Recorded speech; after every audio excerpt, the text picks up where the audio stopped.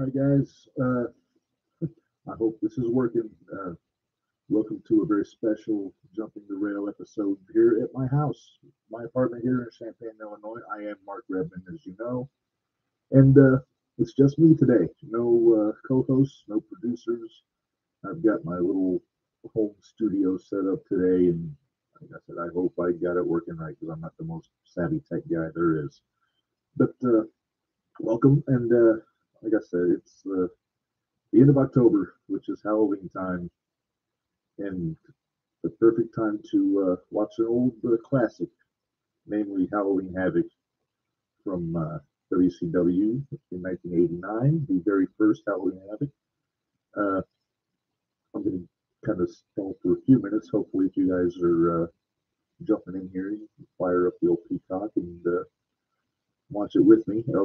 Caveat that I learned is on YouTube, you can't show the actual Peacock feed on there. So unless you're watching the show, you're just watching me watch the show, which is, I mean, that's on you. But yeah, so while you're getting that fired up, a couple things I want to mention. Number one, today actually was really cool. I had the pleasure of being a guest on the 11:30 podcast, another wrestling show, and it was a lot of fun. About an hour long, talking about just AEW, WWE, all that kind of stuff. And that should be dropping tomorrow, or if you're listening to this later on Friday. And yeah, it was a lot of fun. DeAndre Cherry, great guy. He's the host, and I'm hoping to get him to call in sometime on this show and kind of do the same thing, just kind of talk whatever, maybe do it to watch along, but yeah, just talk with shit. But with that being said, uh, we got Halloween Havoc on Saturday for NXT. I will be watching that on Sunday because Saturday night I'm going to be joining all my people in Mattoon for Zero One USA, the 16th anniversary show at the Burgess Auditorium, or whatever they call it. I always get it wrong. Vendors, if ever you're hearing this, apologize to David for me. But should be a lot of fun. I always enjoy going to Zero One, seeing all the people there. Our buddy Marvin, Low Life Thug, friend of the show, guest last week, will be in the battle royal to determine the number one contender for the world champion. And I don't know, I'm call me nuts. I'm putting my money on Marvin. I think he's going to pull it off. But with that being said, we are going to. It's kind of a long show, so we're going to kind of get into it. Uh, so go to your Peacock here, and under WCW, Halloween Havoc is one of the first things on there. 1989, obviously season one, episode one, and I am going to count three, and then I'm going to hit play on this end and make sure my audio is good. And all right, three, two, one, play. And we're buffering. Still buffering. There we go. Now we got a little graphic here with the with full moon, the graveyard. I mean, it's WCW Graphics 101 here. It's the guy that did it, but Flair, Funk, Sting, Muda on the tombstones. That's your main event tonight, the Thunderdome. Sting and Flair against Muda and Funk, Halloween Havoc, and the tagline settling the score, which it really is with Funk and Flair. And here we go. We got a shot of the ring here, and we are in. Let me see what the name of the building is. On this show. It is the Philadelphia Civic Center, Philadelphia, Pennsylvania. The date on this, October 28th, 1989, and that is about 33 years ago next week. And the attendance, 7,300 for this building. I think it's a sellout, which is, yeah, it looks good. It's a good looking building. And as they kick off the show, they got JR and the great Bob Caudle, the voice of Mid Atlantic Championship Wrestling. And yeah, he's one of my favorites. Gordon Solie here is going to be interviewing the heels, if I remember right on this. And then young Chris Cruz, later on in the Nitro years, he did some of the B shows for WCW. He'll be interviewing the baby faces on this. So it's a pretty stacked card here. Let me see if I can run down the matches. There we go. Tom Zink versus Mike Rotunda. The Samoan SWAT team, Fatu, the Samoan Savage and Samu, basically the Head Shrinkers, and the Tonga Kid against the Midnight Express and Steve Williams, Dr. Death, which is really, that's a fun team. They were in the War Games match on the same team, so that'll be good. Tommy Rich against the Cuban Assassin, Fidel Sierra.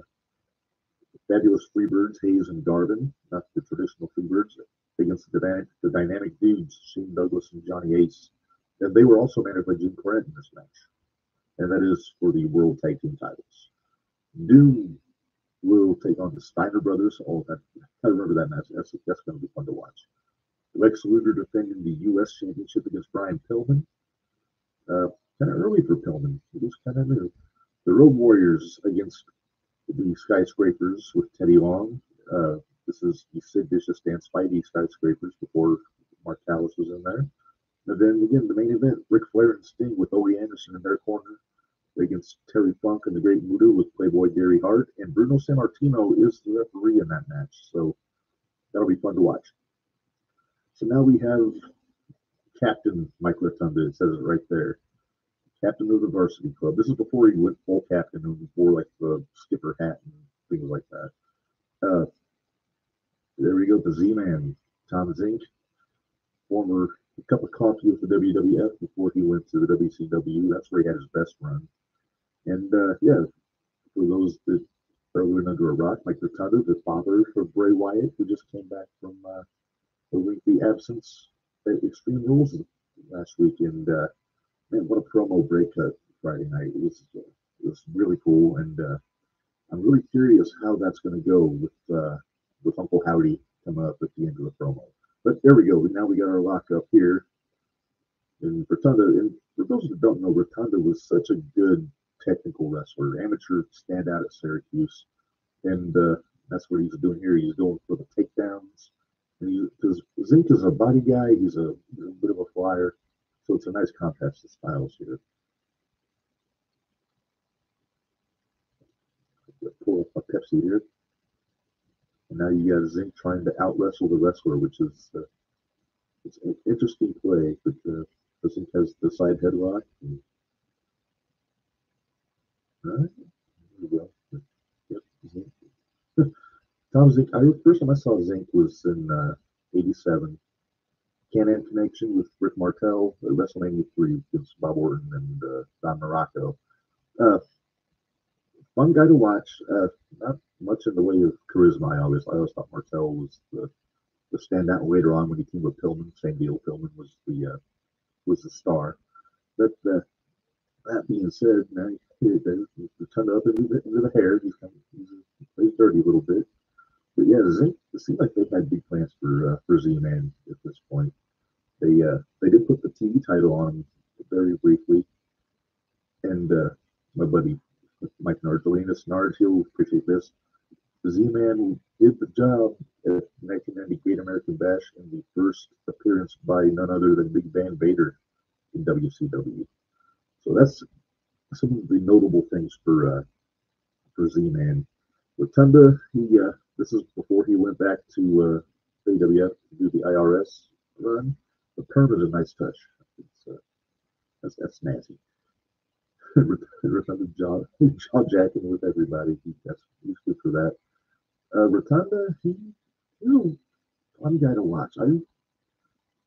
First time for him, WrestleMania 1, when he was just kind of a white meat baby face, but when he got to the Varsity Club here in the NWA, this is with Rick Steiner and Kevin Sullivan originally, and he really kind of came out of his shell as a heel. Nobody really thought he could pull off the heel gimmick, really, because he was such a technical standout and a baby face. But man, he had a great run with the TV title, a couple runs actually. Traded it with Rick Steiner.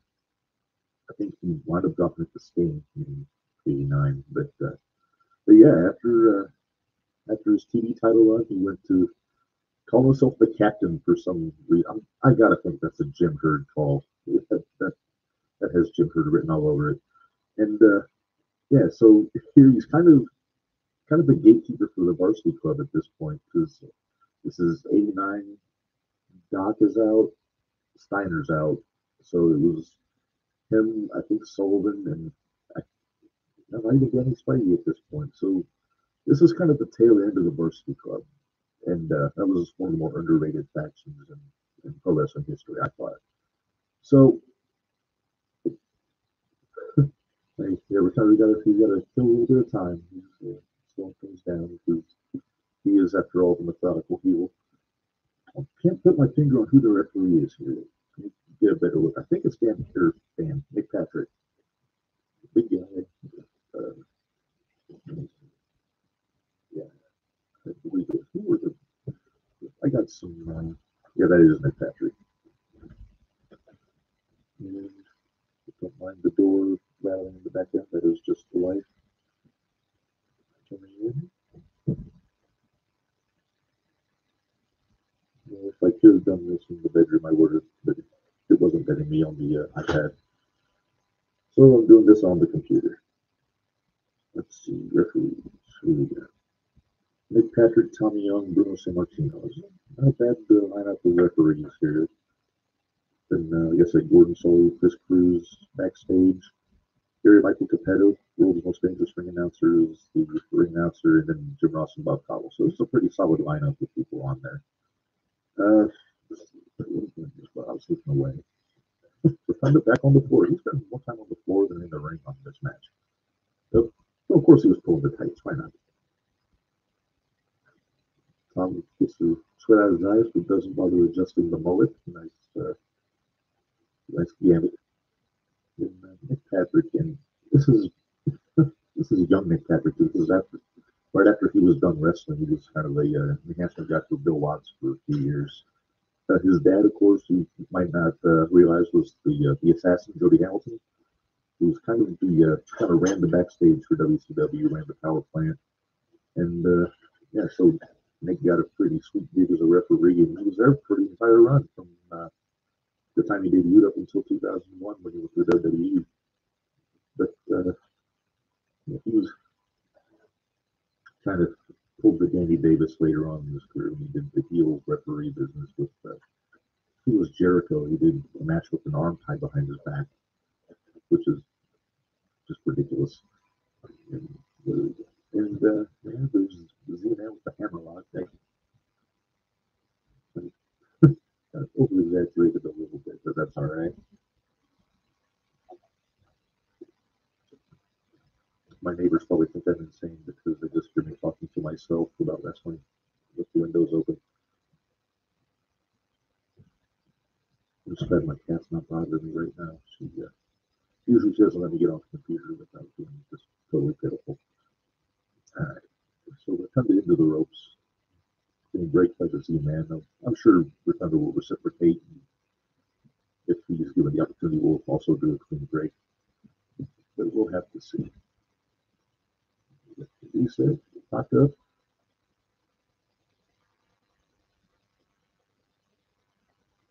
Oh, yeah, there we go. So Rotunda went to, and again, this is going to tickle Narge if he's listening. He went to Syracuse University. Narge, big Orange fan, trained under the Destroyer Dick Beyer, who's a legendary masked wrestler from the Northeast. And, oh, look at that. He's got the ropes. Come on, referee.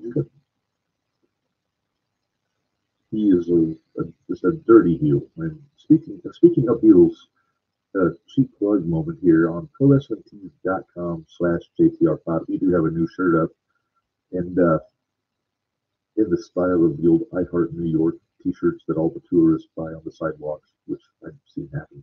It's basically just an I Heart Heels. So if you like the bad guys, that is the T-shirt for you. And it's a good price, about $20, I think. Pro Wrestling Tees, it should be at the top of the list. And like I said, we got a few different shirts now. They're not all black T-shirts like Narge likes. I got white, pink, purple, orange. So we got some cool stuff to choose from. I think Patrick just figured out what Thunder was messing with the ropes. It's weird. The referee is taller than one of the wrestlers, which has always struck me as kind of unusual unless it's a cruiserweight match. But But Zink is deceptively big. He's about 250, I would say, 6 foot, 6'1". So he is a heavyweight. He's not a junior heavyweight like Feldman was when they teamed up.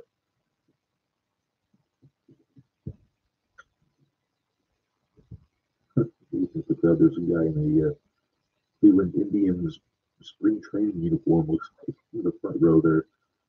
He's liking what he's seeing out of the Z-Man, that's for sure. But not as much as he would like to see Joe Carter and Corey Snyder go to the playoffs. But that's just through the ropes, over the top would have been a DQ, but that is legal, not ethical necessarily.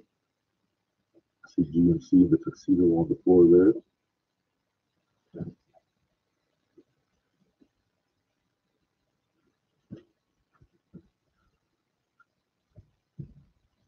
trying to put my finger on who Nick Patrick reminds me of right now. Because this is before he looked like Kenny Powers and had perm and the goatee.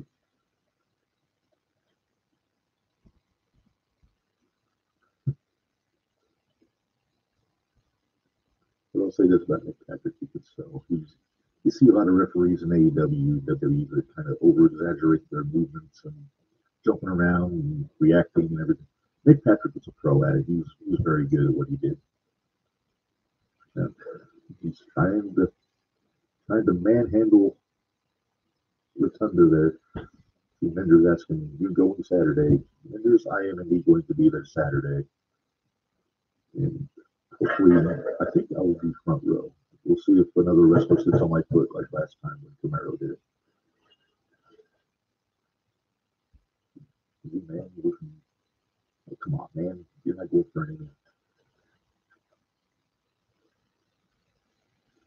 Yeah, it's fun to watch Rotunda because he wrestles very differently than his boys do. Obviously, Bray is a little bit more sadistic. He does more high impact. He's not so much of a technical wrestler. Bo Dallas, a bit of a technician, but the same deal. Not a lot of substance really to Bo's work. That's not a knock on him. Rotunda can't stay away from those ropes. The suplex. This is obviously going to be the finish, right?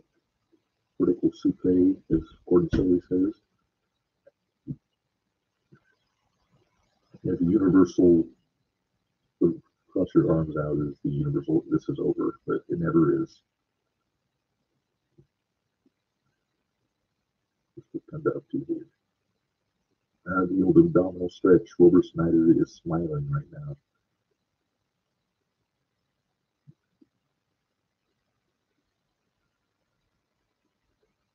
Let me get with the ropes. Come on, Mike.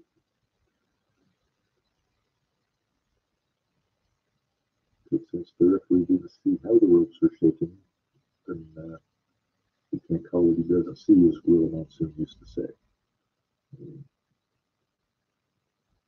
Kind of wearing down the Z-Man, and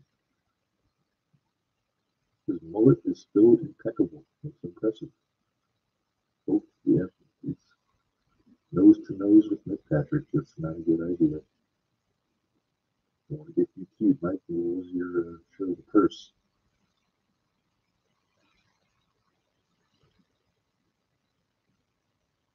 Oh, Cleveland Indians kid is really doing it. He's trying to get Z-Man back into it. I can see, and everybody else is really not having it on this match.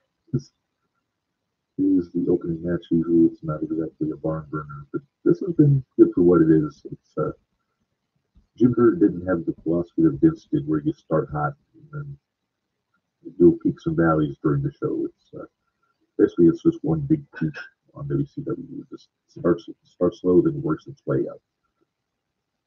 They can't go for that drop kick. It never works.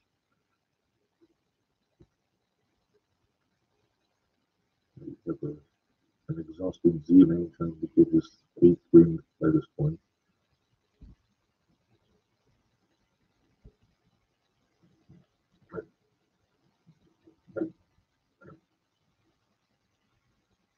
That's a boxing of the years. It always looked weird to me. Just do a power driver while you got the guy in that position. Nope. Is this our finish? Z-Man got the roll through, and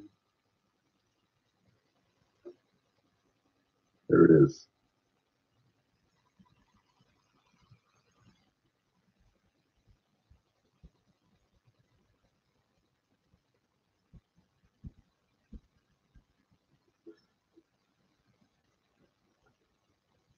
Is that Bob Backlund?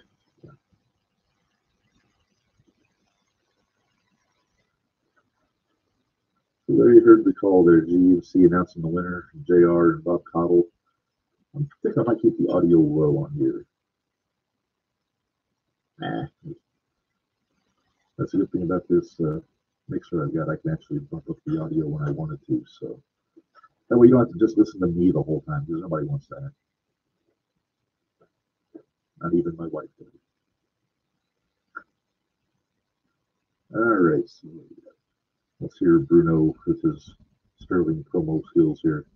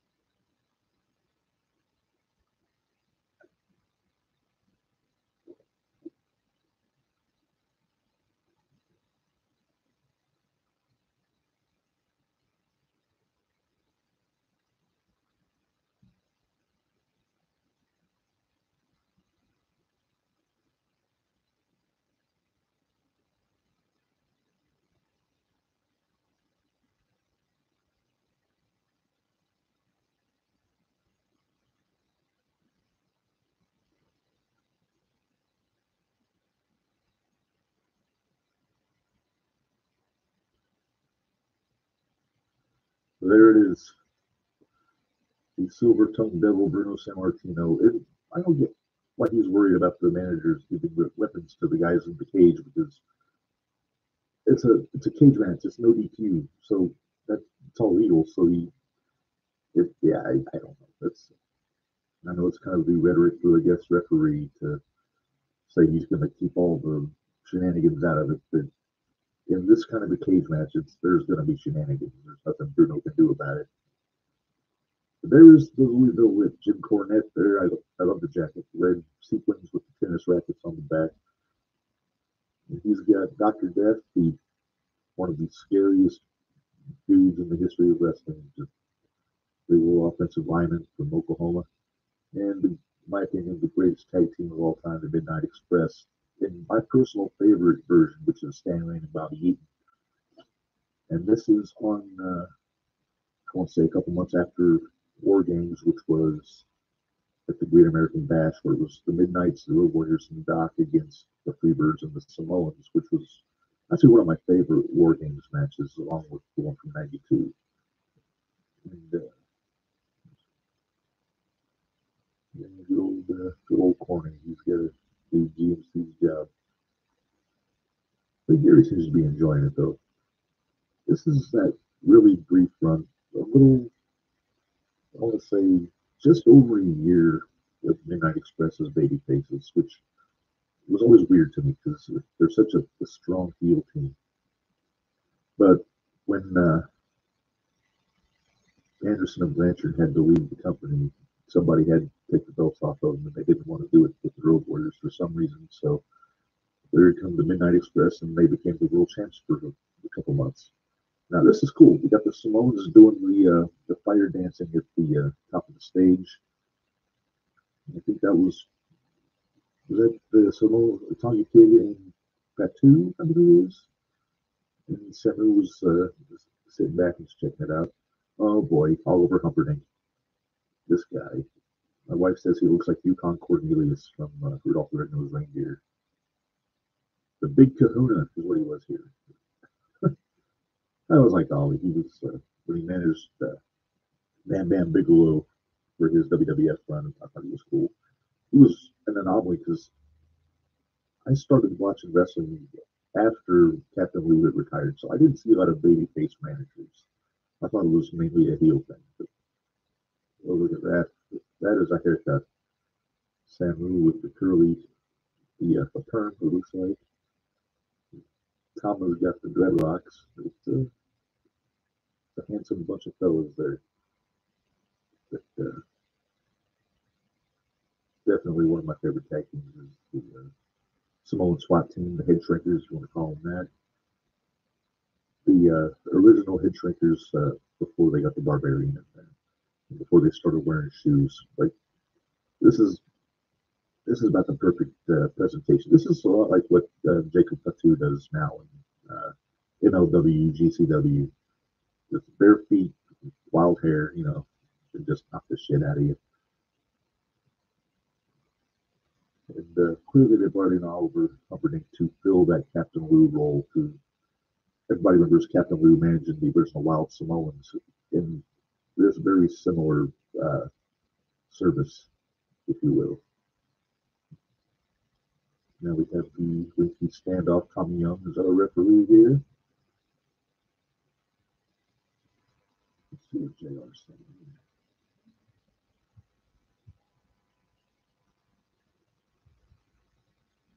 Oh, geez.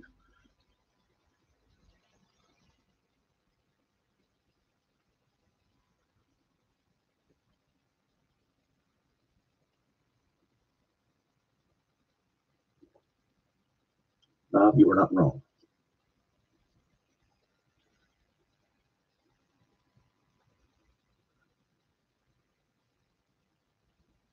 Come on, guys, you're taking too long just lollygagging. Let's get to it.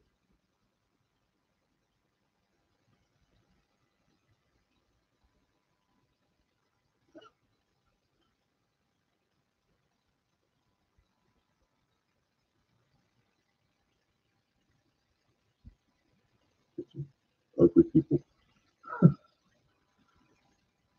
That's Philly for you, though. Oh, so now they're doing their awkward standoff on the floor. Come on. You got four shit kickers and two Midnight Express guys. Let's get in throw down here. It looks like it's and more staring. Tommy Young has to get some control here. This is getting ridiculous. He looks like he's about at his wits' end. Come on, guys. We have order. This is two biggest films.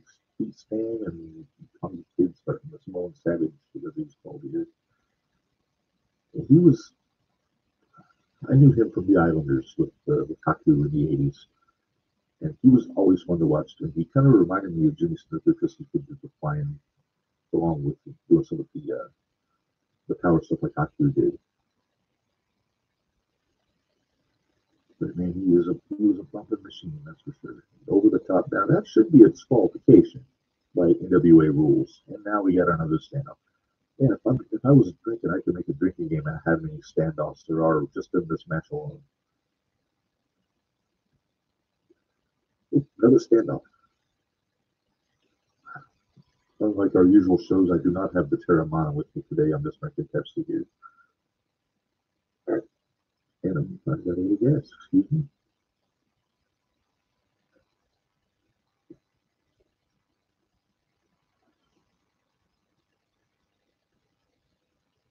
Yes, we stand always seemed out of place as a baby face.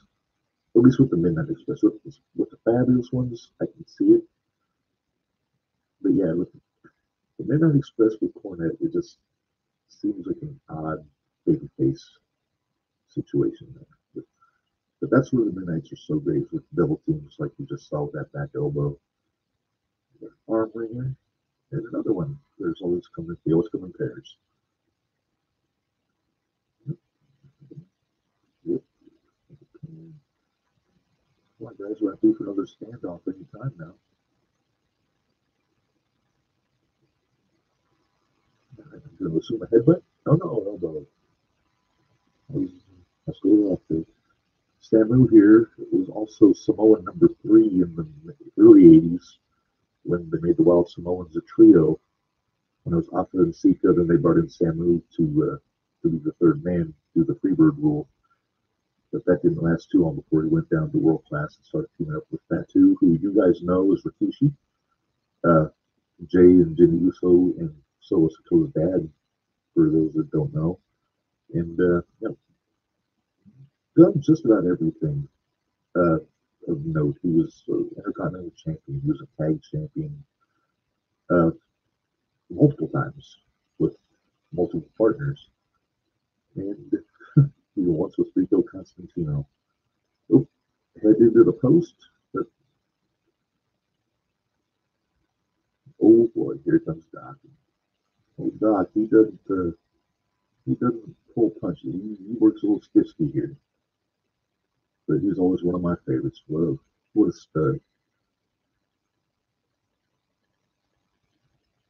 Him teaming up with Van Dam Gordy, the Miracle Violence Connection, was so fun to watch. When I show this stuff in Japan to people, they just can't believe it.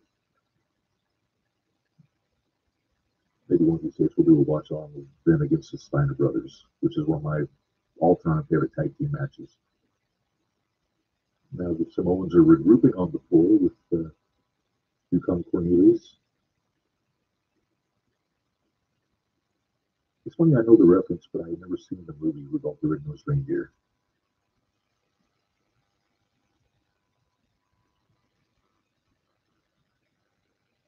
So Big Keish wants to come in.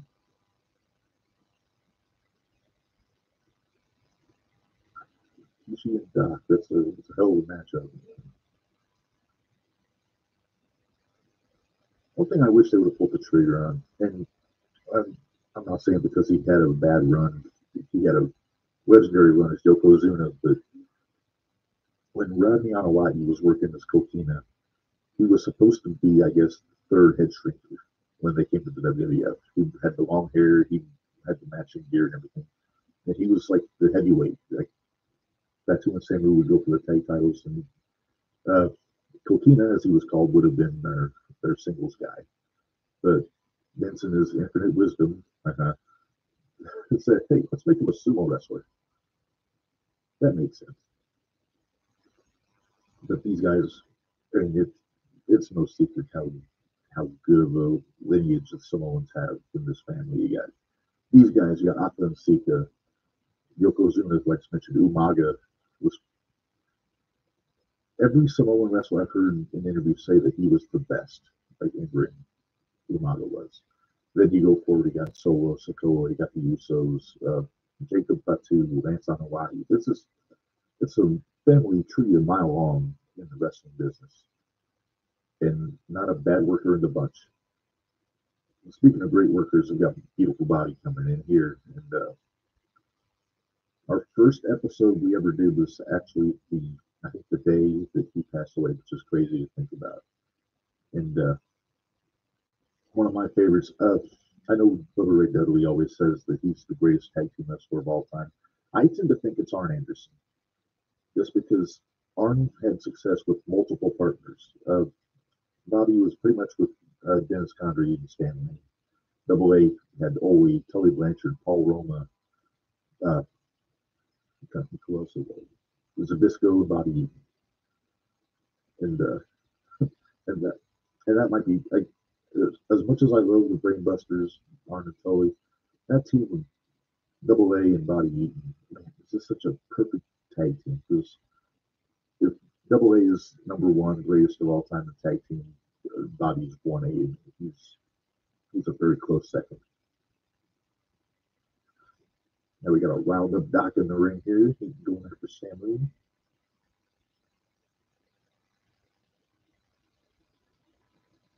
I need to double check my facts. I think Samu is Roman Reigns' brother. But by golly, we're going to find out. While I'm looking, I'm going to bring up the audio. Hello, JR.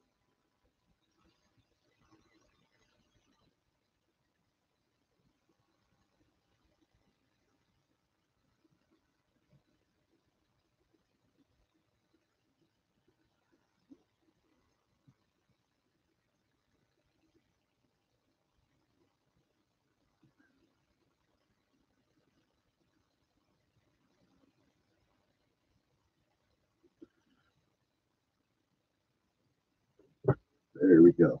All right. So after my dubious research, it turns out that Samu is not Roman Reigns' brother, but he is Lance Anawai's father. So that's where the family tree extends a little bit.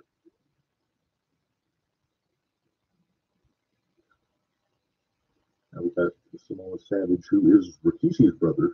I think they're twin brothers, actually. And Samu's cousin. Excuse me. And Corning, I don't think Corning was big in the baby face run. He's just itching to waffle somebody with that tennis racket. I wonder if he'll get a chance. Because he couldn't really do much with JJ as far as physically. Because I think JJ was done taking bumps by that point. I could be wrong about that. I guess Stan, the story I always heard is that he was discovered by Ric Flair as a lifeguard, and Flair brought him into the business, which is a pretty cool origin story if you think about it. Now there's stories going around about parentage with Lauren Boebert, who I barely know who she is. I just hear her name in all the rags, but that kind of goes against my rules. No politics, just wrestling. That's rule number one for jumping the rail here. And if you are listening to this, I appreciate it. Like I said, this is kind of a weird setup. I'm working on getting a new studio set up in Oakwood with a new crew and everything, and that will be happening sooner than later. But I wanted to make sure we got something out there today, so I decided let's just do a watch along. I see podcasts do this a lot, and it's fun. You get to watch wrestling and talking to DeAndre Cherry on the 11:30 podcast. He said he could do podcasts by himself talking wrestling all the time, and I'm with him. I could do the same thing. Now, Bobby should know not to hit these guys in the face. Oh, well, top of the head works, I guess. Grab him by the hair, and now we got a bulldog here. Well, I thought we had a bulldog. Looks like Bobby got his thumbs rattled in the turnbuckle.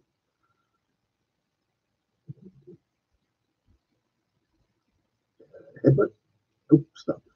It's just a fair foot in the face. That's not fun. Ooh, Bobby took a hell of a bump. Looks like we've got all the standoffs out of their system in this match. Oh, Doc, what you got a chair for?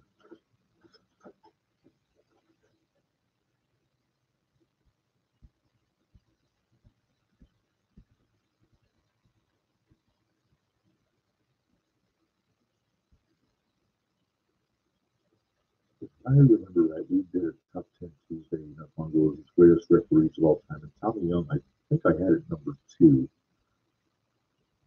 But he's one of those guys, it's really hard not to put it number one. Everything he did was so good. He always brought like this air of like legitimacy to officiating. Something like when we talked about Alfonso, that was a big sticking point. He made a point of that, talking about how important it was to be legit when you're refereeing, and not to get all silly like you see not referees these days doing. Oh, you got a pin? Nope. You got an almost pin there. Bobby tried to catch the Savage there. Let's see what JR's saying right now.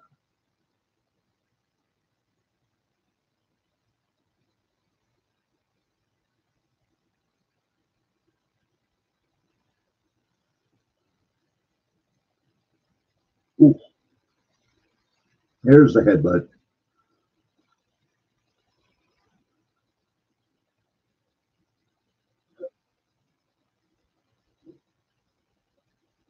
Come on.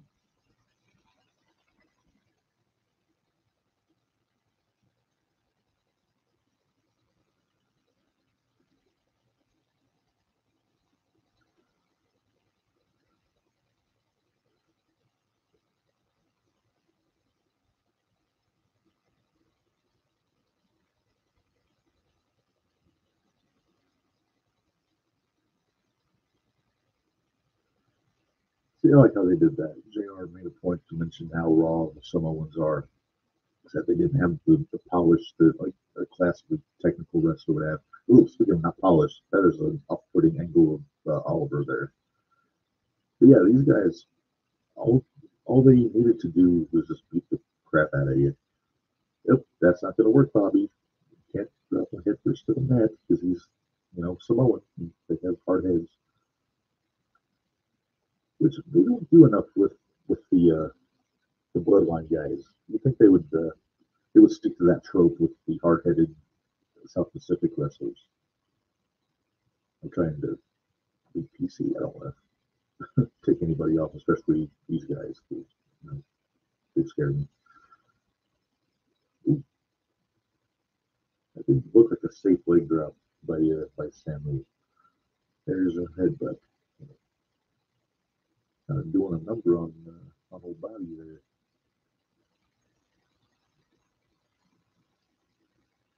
Oh, but you can't do that. Oh, Rikishi. I bet if somebody told Rikishi back then in October 1989 that he would get the most fame of his career wearing a sumo outfit and rubbing his ass in people's faces, he would have said you were nuts, so to speak. His body, ah, that's not cool. Simone Savage is being a savage and fighting his opponent on the arm. Ooh, nice sidewalk slam. All right, let's go back to JR here.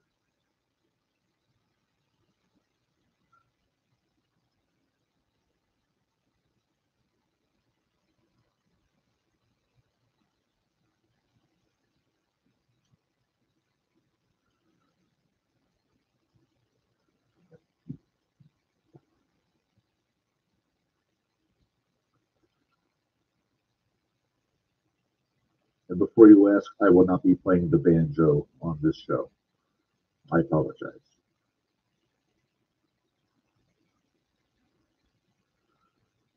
Yeah. I don't think you guys realize how hard it is to look at the camera up here while watching the show and then making sure the feed is good. I've got to look basically at three different spots and do the mixer. I think I deserve a round of applause. Thank you.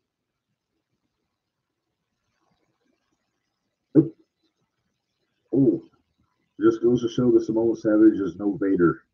The Vader bomb does not work, and now Bobby is going to the wrong corner. If I had a nickel every time somebody went to the wrong corner, oh, oh, there you go. You got a fired up Doc coming off the top rope. Bam. I love the story Bruce Pritchard tells where he stared down a Ford Bronco in the parking lot of a bar in Oklahoma. A bunch of drunk guys trying to start shit with him, and he wanted to step outside. They decided that they were going to run him over with their Ford Bronco, and he just stood there and dared him, and they drove away. Doc is just a bad, bad man. And I don't think there was a soul he could not suplex back in his heyday. Oh, what the hell was that stand? That was a really sloppy neck breaker, man. What the hell is he doing? You get that Rick Martel wind up going for the punches, like he didn't know whether to throw a punch or a sidekick. Now it's breaking down. You get everybody in the ring. Oh, Cornette just waffled Ollie with the tennis racket. That you knew that was coming. Oh no! Stan just headbutted Cornette by accident, and the Samoans get the win. Let's get the call.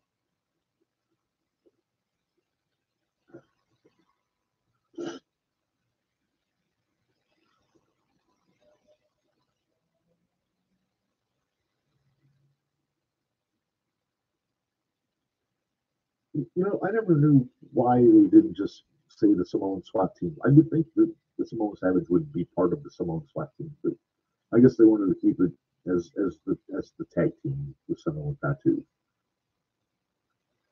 Nice forehand by JC there on Humperdinck as the referee is trying to get order going. Here comes the headbutt to the back. Down goes Corny. In his sequin polyester suit, which looks ridiculous. I think I see a pair of Zubaz in the front row. Might not be a bad idea for Saturday. Now we got another promo here. Looks like we got Gordon Solie with the Funker. Let's check it out.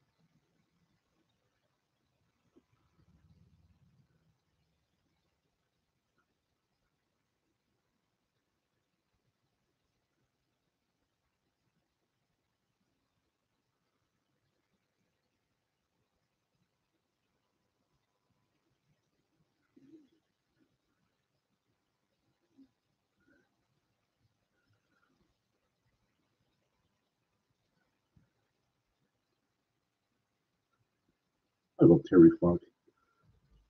He just play the hits, man. Funker, 10,000-volt boogie. I don't, whatever that means. There we go. Fidel Cielo, the Cuban assassin there. Solid worker. Not I don't think he did a lot with the McMahons. A lot of wrestling in Puerto Rico. Obviously, doing stuff down in the South. There comes Wildfire Tommy Rich.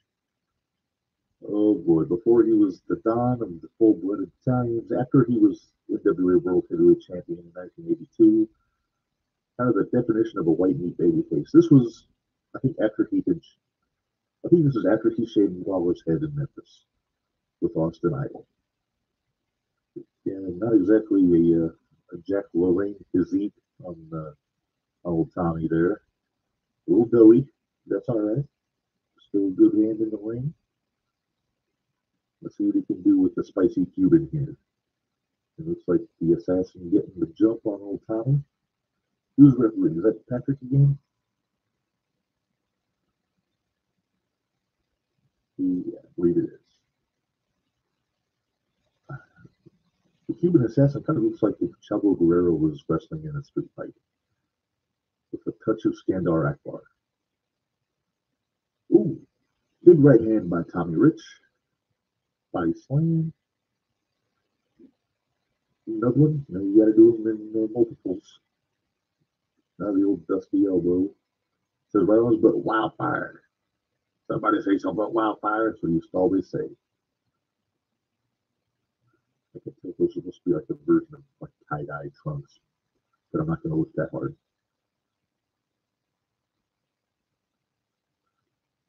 So let's see. While we're watching this match, I'm going to get go into what I'm gonna go see on Saturday. We got the 01 USA 16th anniversary show, and we got more matches lined up for that. Let's see what we got. 01 USA Tag Team Championships, the Crowleys against Country Air, who will be defending. I'm vaguely familiar with the Crowleys. I'm curious to see them. They look very creepy. Jake Lander defending the 01 USA Heavyweight title against the winner of the Battle Royal earlier in the night. And at this point, it looks like not a lot of people declared for the battle. I see CMC, I see Marvin, a couple other guys in there, and that's six spots not filled yet on the picture I'm looking at. The Cobra against Joey O'Reilly. I think this match is going to steal the show. I'm really high on Joey O'Reilly's work, and the Cobra is very impressive. Really cool looking, just a beast, man. He's awesome. Let's see, Analog, Victor Analog, the man with the TV on his head, against Anakin Murphy. who looks very grumpy in every picture I've ever seen him in. But that'll be a fun match. Tommy Davis. I'm not familiar with Tommy Davis, but he's taking on Camaro Jackson, former guest on the show, former 01 USA heavyweight champion. And then the last match I've got here, Chelsea Durden and Jacques Kennedy against Max the Impaler and Reign Victoria. Reign, another friend of the show. So just from those matches, it looks like a lot of fun. And who knows, there might be more stuff going on. We'll have to see. I haven't seen anything announced for Jordan Perry yet. Matt Kitchen, I haven't seen anything announced for. So, excuse me. So, yeah, I think it's going to be a really fun show. And I think the show after that is one where Davey Richards is going to be there. So, that'll be a lot of fun to see my friends at 01 USA, David Cavazos. Menders will be there, of course, our buddy. I think I heard our buddy Dwayne is going to be there. Dwayne Carter, the unofficial favorite listener. That's Marco's call. I love everyone equally as it relates to our listenership because I don't want to play favorites, but that's just me. Let's see what JR has to say about Tommy.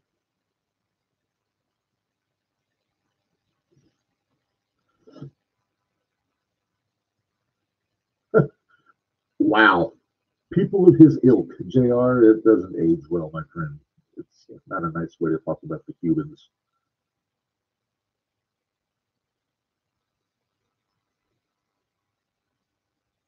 Yeah, the Cuban assassin Phil Sear, he was a long time friend of Kurt Hennig. Uh, he does a lot of interviews talking about Kurt. Whenever his the anniversary of Kurt's passing rolls around, we always talk to Fidel. He puts his 2 cents in. Oh, he's feeling the pain on this armbar here too. Yeah, I don't get how Tommy was a heartthrob in his day. Like I said, not a chiseled Adonis, kind of a goofy looking face back then, and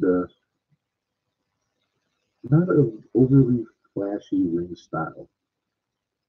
I mean, what he did work. I'm not going to knock him for that. And he got him a world heavyweight championship for a cup of coffee in '82. But yeah, I never saw it. Also, how do I get? He was a big guy and charisma out the wazoo. But Tommy, he was just kind of the definition of a white meat baby face. And then you got the dastardly heel, Fidel Sierra. And if you like Fidel Sierra, that means you love heels, and that means you need to check out ProWrestlingTees.com/JTR Pod and check out our wares. There's more stuff that's going to be coming.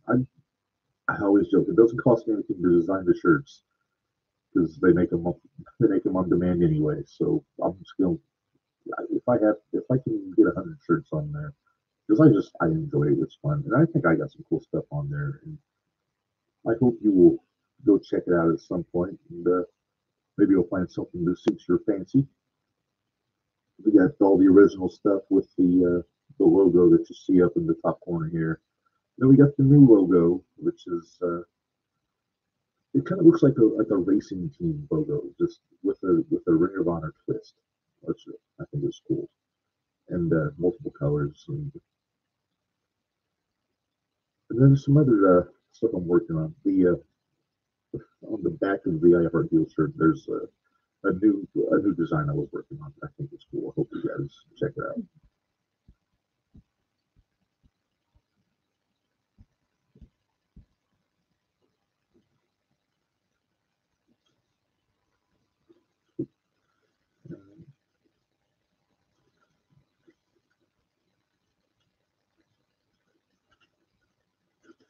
I'm not disturbing you, am I? Oh, you're good.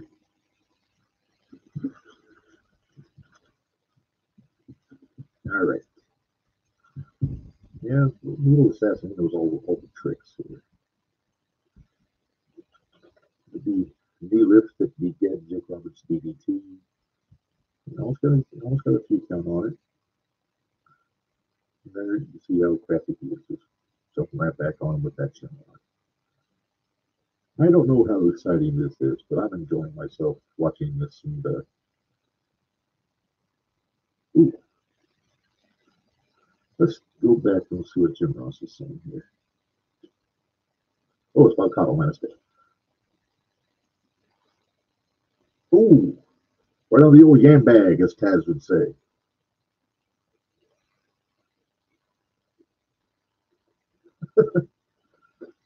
Gingerly indeed.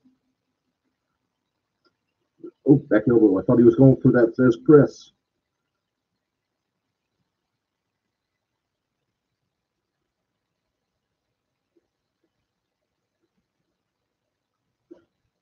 Ooh, it's like the second time people miss that body press. There's a Thesz press. Take it away. And let's get the word.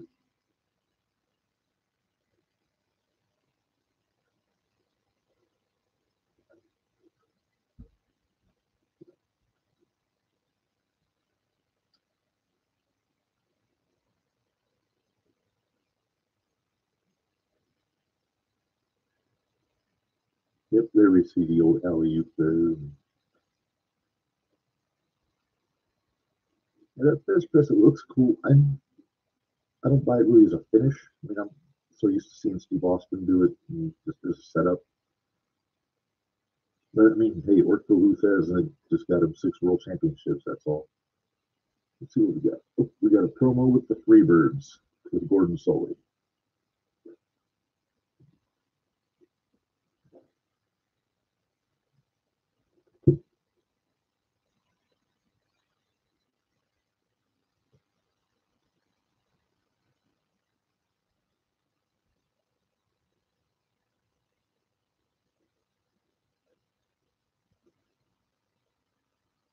All right.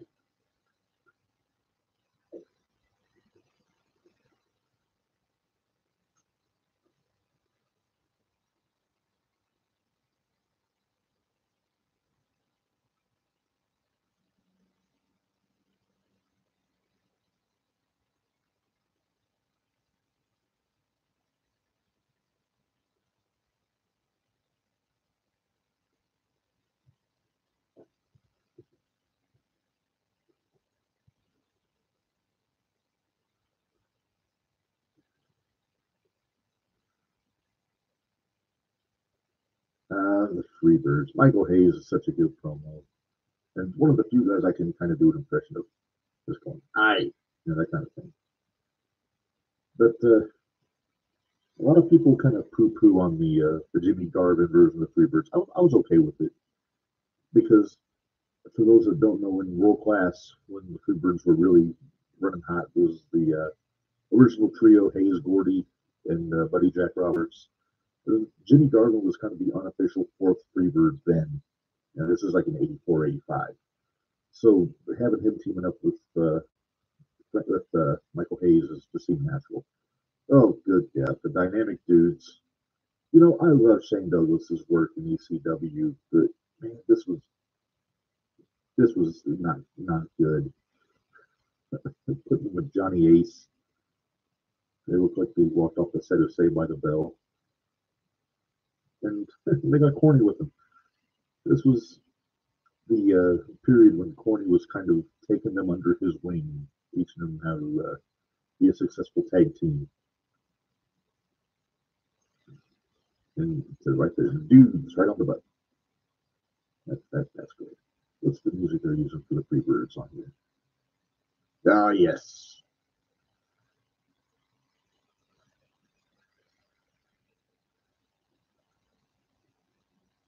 These guys remind me of if your dad and your uncle were trying to look cool at your high school dance in the 80s.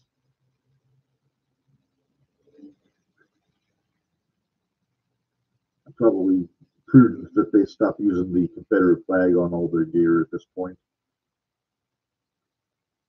I'm pointing at you, man.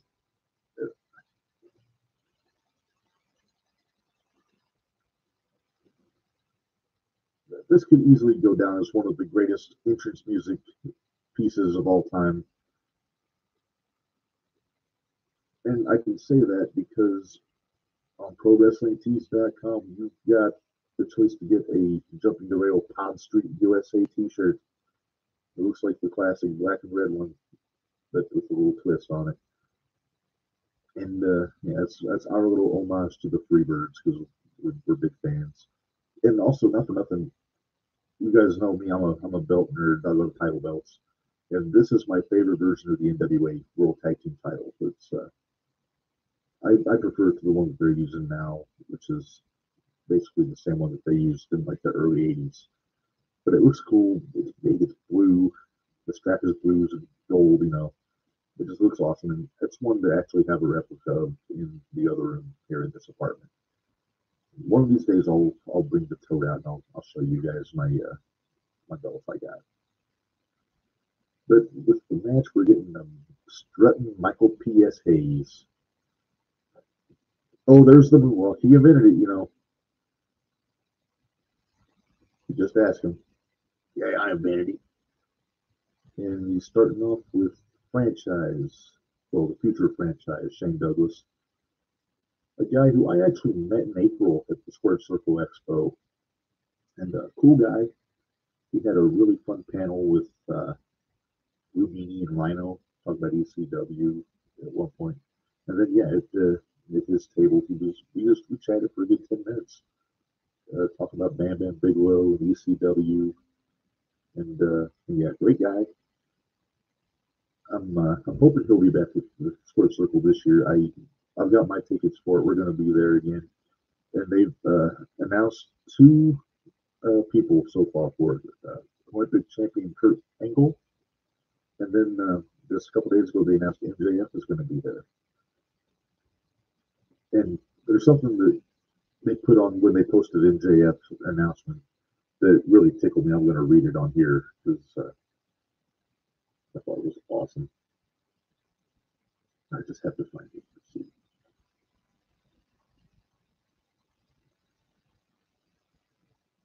Here it is. So there is a disclaimer on this announcement from MJF getting announced for the Square Circle Expo in Indianapolis. Please be advised, Square Circle Expo is not responsible for any hurt feelings or damaged goods during MJF's limited appearance. All marks are advised to attend MJF signing and photo ops at their own risk. That's just magnificent. That seems like something he would have written himself and asked them to put on the announcement. But it's just good stuff. MJF is one of those rare breed that never breaks character for nothing. And I think I would be remiss if I Tuesday was an interesting night of wrestling. NXT and Dynamite running head to head, which was a byproduct of baseball being on Tuesday night. And I was surprised the ratings were actually really even. AEW had more viewers, but not by much. But it's like 730,000 to 650, I think, which is pretty impressive considering that AEW ran a world title match. I mean, granted, it got cut short with Hangman's concussion. With speedy recovery to him. Good luck coming back. But for me, the highlight, and I think a lot of people say this, the highlight of that show was the exchange between MJF and William Regal in the ring, because, and this is something I discussed with DeAndre on the 11:30 podcast today. He, when MJF was done talking, reading the email that Regal had sent him at 19, the fans were solidly behind MJF to the point where when Regal started talking, they booed him. But by the time Regal was done, they were cheering again. And it's because neither one of them told any lies and neither one of them was wrong in their opinions. And it was just fantastic. It was just as good as MJF was, Regal, I think, just completely owned him on that promo exchange. And I told them, I said, I hope we see more of this version of William Regal on AEW. I don't need him just going on commentary, flirting with Excalibur every time. I want to see him firing people up in the ring on the microphone. But neither here nor there. I like how MJF is He's got his title shot. He's not gonna pull the schmuck play and cash it in like the Money in the Bank. He's called his shot. He's doing a full gear. They're having their title match. So I'm looking forward to that. I think that MJF is going to be the new World Heavyweight Champion after full gear. This, I think he's earned it, and I don't think there's, with the possible exception of Moxley, there's nobody hotter in the company right now besides Danhausen. But I don't think Danhausen's that high in the title picture right now. He'll get there, you know. But, I always forget it says Fantasia the on the back of Hayes' tights. I think that was the masked wrestler that came in before Bad Street. He was like a giant bird, which is ridiculous. I think it was Brad Armstrong in a mask, but I could be wrong. But, yeah, it was. I think getting back to NXT and AEW, I think that Tuesday night was a perfect example of why they should not run head to head. It's just better for everybody involved if they do separate nights because that show on Dynamite, if it had aired on Wednesday, it would have done a million viewers probably at some point. With NXT being the go home show before Halloween Havoc, yeah, it was, and they had a lot of main roster talent on that show. They rode the cow with both barrels blazing there, which I know I butchered the idiom, but yeah, it was a really good show. We'll see him KO and the Good Brothers, and Judgment Day, all these big main roster talent coming in, and yeah, everybody's was brilliant. I'm looking forward to Halloween Havoc. Like I said, I'll have to watch it on Sunday. Just give you my prediction. I think we're going to have a couple new champions out of it. I think that I'm calling it now. I'd say JD McDonough will be the new NXT champion, and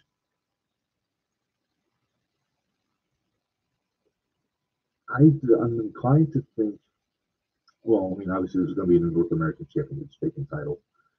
If if Mandy, I think Mandy's going to win, but I will not be surprised in the least if Alba Fire wins and becomes champion, which would then open the door for Toxic Attraction to go to the main roster. Which, again, I kind of hope they don't because they're just firing on all cylinders in NXT right now. Now, with the NXT title, I think Braun Breaker's on his way up to the main roster. I think McDonough will win. He's a more compelling heel, and I think he could do good business with that title and have Ilya chase him. Because, and I am a big fan of Ilya Dragunov, but I always say the chase is more entertaining if it's a babyface chasing a heel than vice versa. So hopefully that's what happens, but we'll have to wait and see. And meanwhile, we have the charisma machine Johnny Ace in there, wishing he could be half as cool as his brother Joe, Warrior Animal. And Jimmy Garvin, who wishes he was as tough as his brother, Hands of Stone Ron Garvin, who's actually his stepfather. Oh, big left hand from PS there. Put one over on old Tommy Young. Let's see what JR's saying here.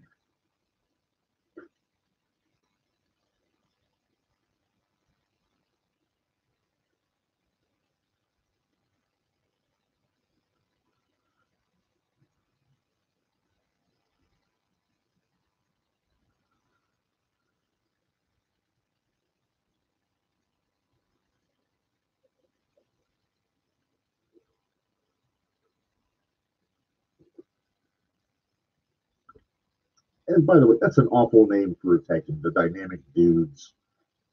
I mean, come on. Seriously? I mean, I know surfer dudes were super cool in 1989, but come on. Seriously. The corny trying to fire up Johnny Ace.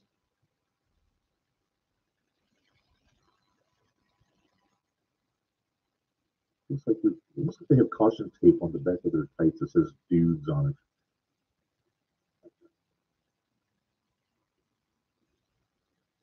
You see corny.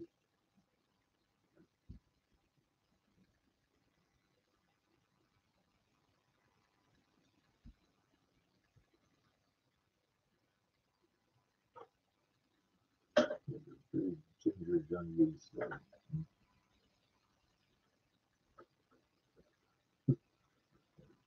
I always hear Hayes get grief for not being the best worker out of the Freebirds, which is, I mean, it's fair, but it's not fair because, I mean, come on, you're in a group with Terry Gordy and Jimmy Garvin and Buddy Roberts. I mean, that's three damn good workers.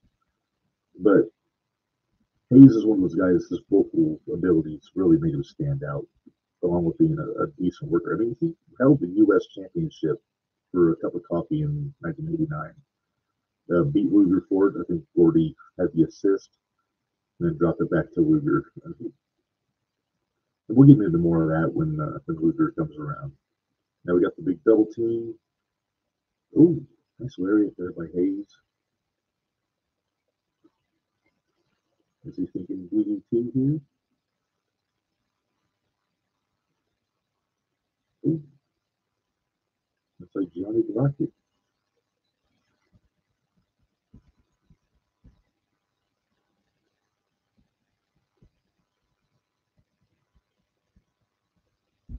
But there comes the franchise.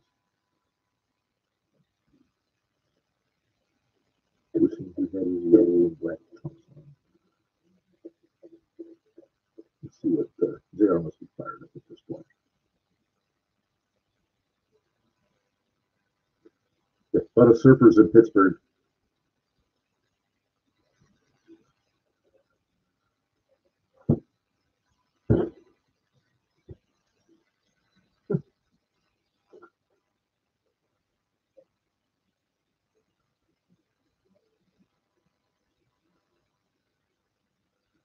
Oh, there we go. The Freebirds, by dubious means, have retained their championship. Let's get the word from Gary.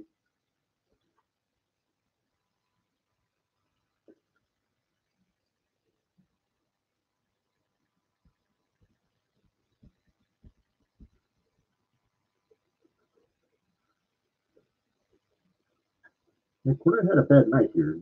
The Midnights and the Doc lost, then the Dudes lost. Doesn't know what to make of it right now. He's kind of giving the Dudes the business there, which sounds really bad out of context. There you see it. He's hooking the way. And say what you want, having a 230, 40-pound guy fall on top of your head. I mean, even if you're working safe as can be, it still looks like it hurts like hell. Let's see, we got a promo here. We got the Steiners. This will be good.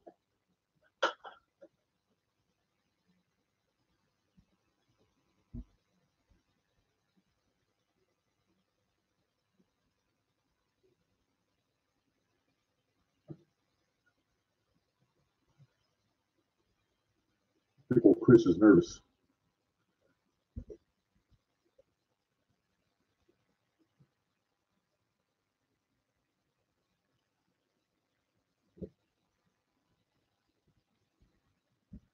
Oh, Scotty.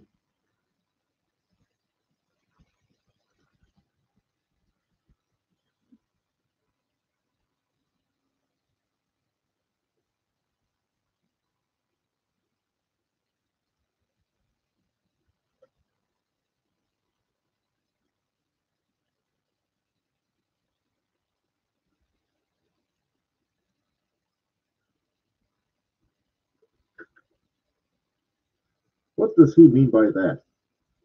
He just did a pelvic thrust there, which is unsettling. But yeah, the Steiners were not known for their promos early on. You could hear Scotty kind of hiccuping over his words, and then Rick just sounds like a lunatic.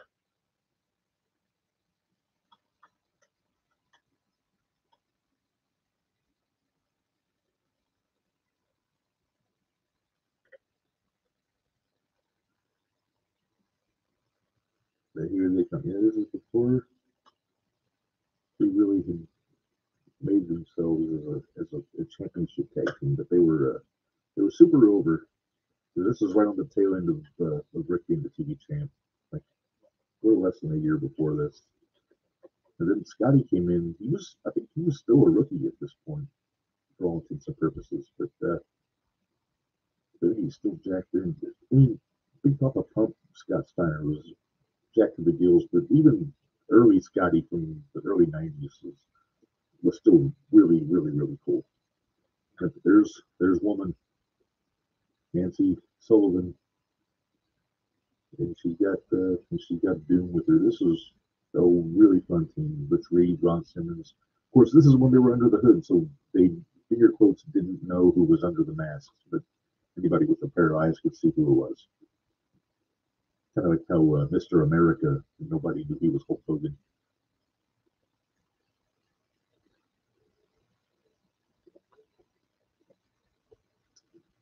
So this was woman's real coming out party for WCW before she got with Flair and managing the Horsemen. It was after she was doing the stuff with Kevin Sullivan in Florida. And then even remember a few years after this, she was doing ECW with Sandman. But yeah, this is she was still green, not a strong promo, but yeah, she had a good run here. And before too long, she wound up. I think she went back to Florida, and then Teddy Long took over managing Doom. And this is before. What's the guy's name? Triton, big, tall, muscle guy, like her bodyguard. I forget his name. But yeah, this is the last pay per view before Starrcade, which was kind of a dubious Starrcade. It was the Iron Man and Iron Team tournaments, which was the Iron Man. It was Sting, Luger, Muta, and Flair in a round robin tournament, and then it was the Road Warriors, the Steiners, the Samoans, and Doom in the round robin tag team tournament. It was just kind of a clusterfuck, man. It was I mean, it was fun and all, but it seemed kind of thrown together. I think it was designed solely to give Sting his world title shot and to get Flair back over as a heel in the aftermath, which is one of the more memorable things because technically Sting was a horseman, and then when he won the tournament, he got ousted later on. But that's another story for another time. We get the Dayglow twins, the Steiner brothers with their neon. Well, I've heard it called a onesie. It's a singlet. Who we could.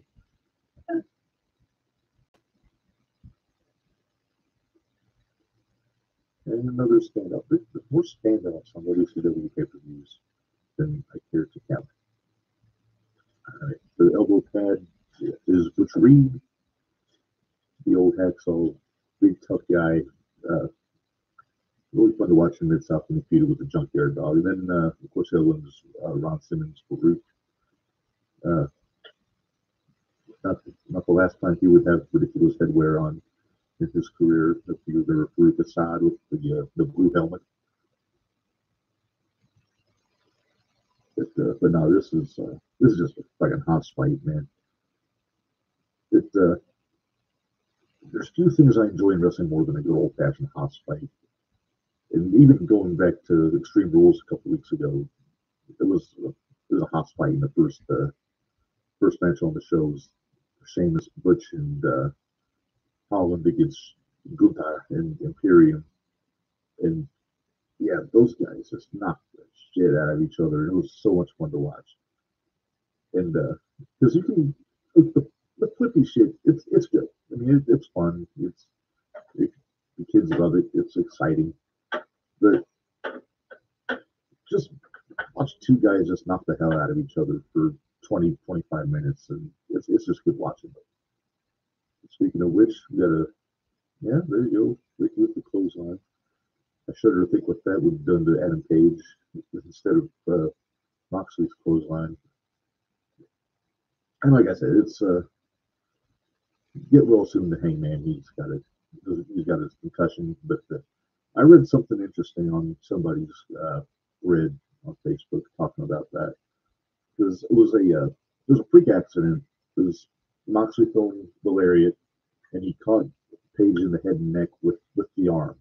And something I didn't realize, and Bull Payne, the great deathmatch wrestler from the Midwest, he commented this.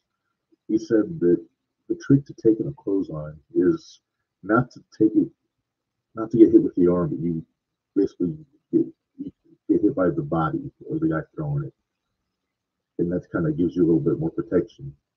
But then if you, he also said that he'd been in the ring with Stan Hansen many times, and no Stan, he couldn't see very well in the ring because he didn't have his glasses, and he would do very much the same thing Moxley did to Page on a regular basis, and just knock the shit out of whoever he was in the ring with, which is unsettling. And then Bradshaw would do the same thing, but I think he just did it because he liked doing it to people. It's good to see Bradshaw show up on Raw Monday night. Uh, teach the town in the back how to cut a good heel promo. Uh, just, you get a big mean Texan in Oklahoma, he's going to piss somebody off, and like, yeah, that's what he did. Oof, I would not want to be punched in the face by Ron Simmons. Let's see what JR's saying here.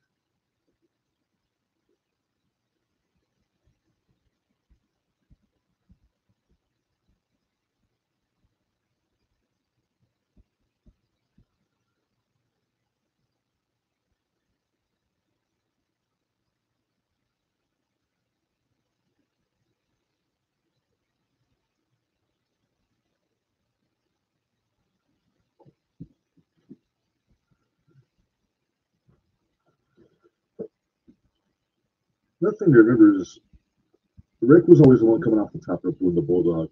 Scotty was just as athletic as Rick was. I mean, all you have to do is watch him just do over a Frankensteiner from a standing position, and you can tell that.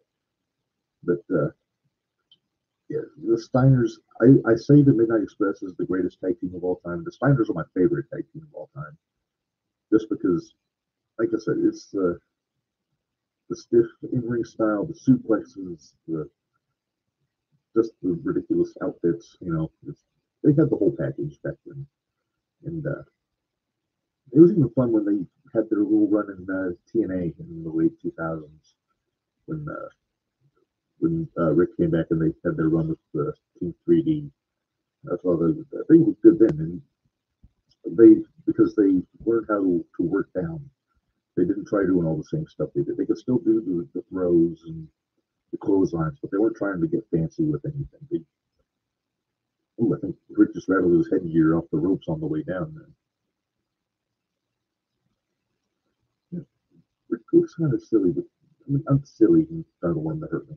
But the headgear with when he had the really shaggy hair, like it was almost a perm with earmuffs on. And then you get Scotty with, for my money, one of the most glorious mullets in the history of pro wrestling at that point. And he kept it pretty much until he they pop up and dyed it blonde.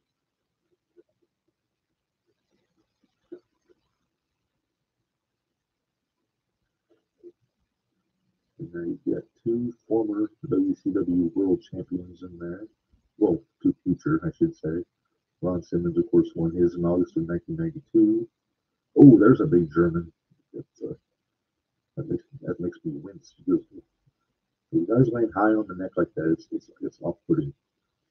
But yeah, then Scotty, he was the world champion in late 2000, 2001 at the tail end of the Nitro run there.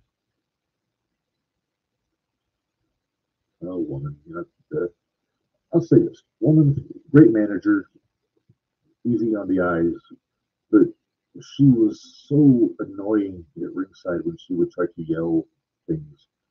Whether it was this match here, just yelling encouragement, but especially in the mid '90s Horseman run when she was with Flair and Benoit and Mongo, because she would just shriek uncontrollably, and it just it was it just like nails on a chalkboard to me.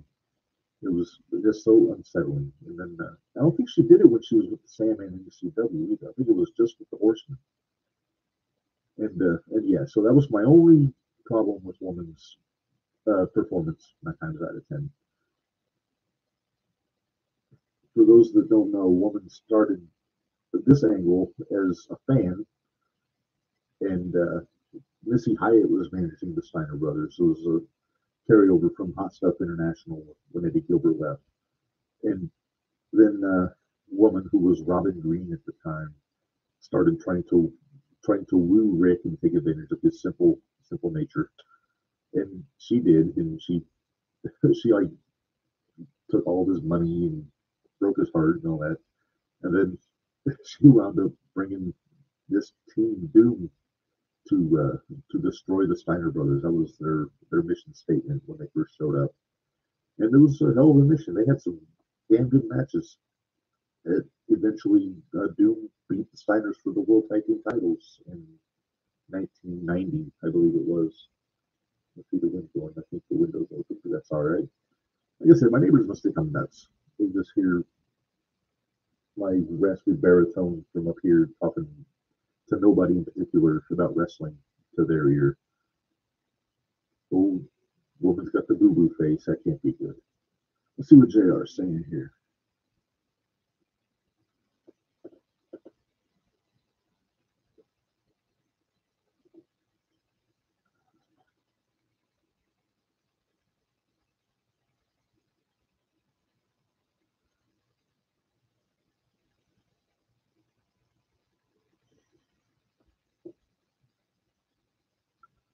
Doom number 2. So there you have it. Doom number 1 is Butch Reed. Doom number 2 is Ron Simmons. Until they take the masks off. You never know who it is. And Doom fighting dirty. Choking old Scotty on the ropes. That's just good tag team business there. The referee gets distracted by the other guy. Now they can get a double team in on the floor. Patrick, is there anybody on this show that Patrick isn't taller than? This is crazy. I think it was knee problems that caused Nick to have to retire as an active wrestler. But yeah, oh look, see there you go. They just tossed Scotty over the top rope. That would be a DQ if Rick didn't have the referee distracted. But there you see old Hacksaw trying to get the referee to count instead of just doing whatever it is he's doing there. Kick spin.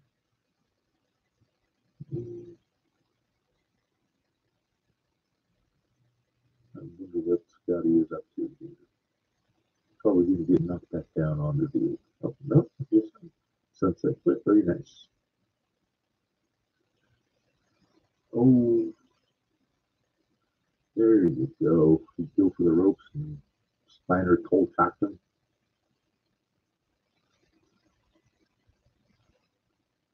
Ooh, swinging that kind of sloppy.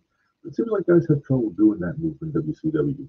It always seemed like it wasn't cooperative. Like the guy taking the move wasn't in sync with the guy delivering the move, which makes it look very, very sloppy.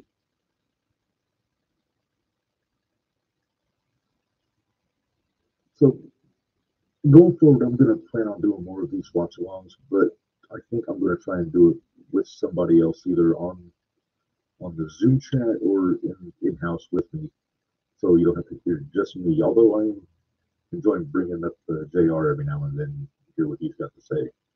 But yeah, so I appreciate you guys hanging out with me on this. It's still, yeah, we're not halfway home on this show.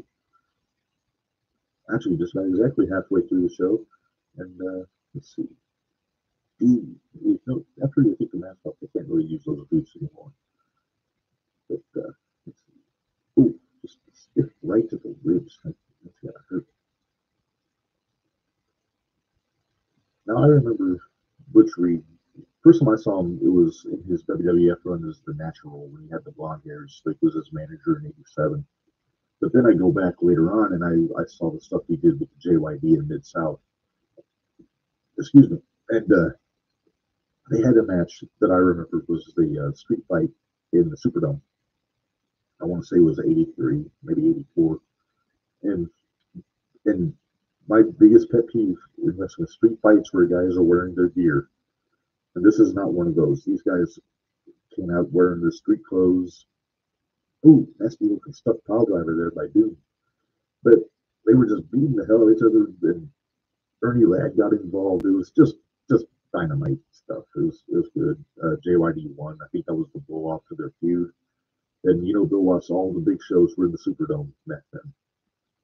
Ooh, very close two count there for Ron Simmons. Ron had a cool run in ECW too, teaming up with Too Cool Scorpio. So did the Steiners for that matter. I think they teamed up with Taz for some shows in 95, 96.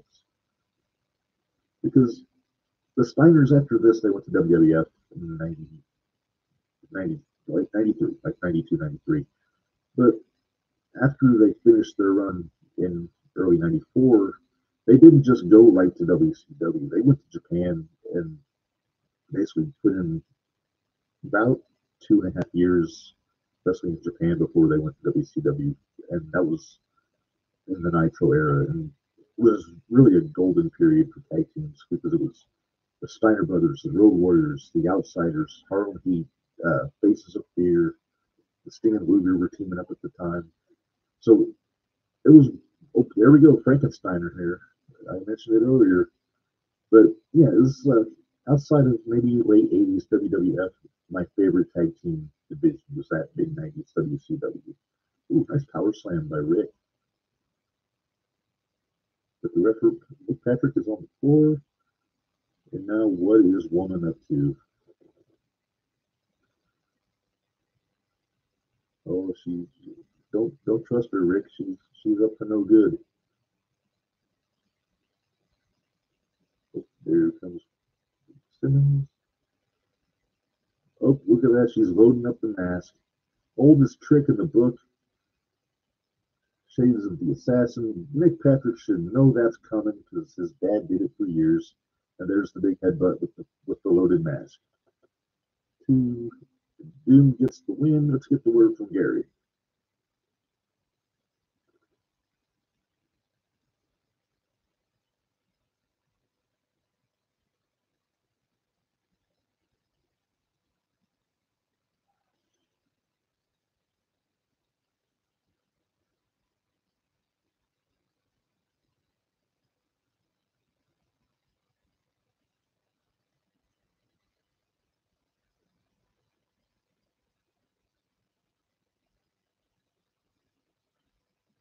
A big win for Doom. I think that's their first high-profile pay-per-view match as a team.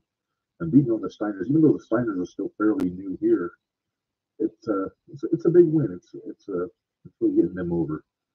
And like I said, they had a very brief run. It was maybe a year and a half, but they had a great trajectory, and this was just the start of it.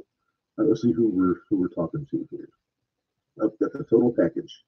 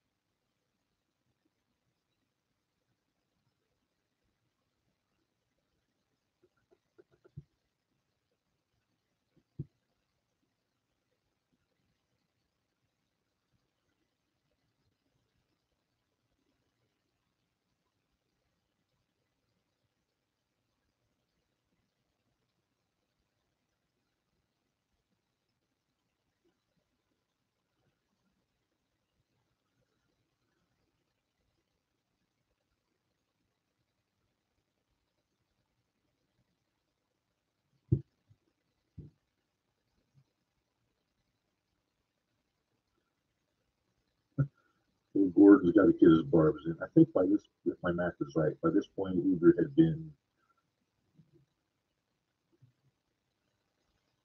I think, 3-time champion by this point, and there would be more. I think he would drop it to Hanson in 1990, and then he would win it back, and he held it until he won the world title, and then he won it again during the Wolfpack era in '98. Oh, I see pom poms. That can only mean Ryan Bryan is coming out, and this is early in his run, and you can tell it's early because he doesn't have the Bengal Tiger trunks on in this match. He's just got the regular run of the mill red trunks. But yeah, this is a guy JR was always really high on for his his run as a walk on nose tackle at Miami of Ohio. Then later on going to the Bengals. I'm sorry, the Bengals, not the Bengals. He was not a musician to my knowledge. And let's see what JR's got to say here.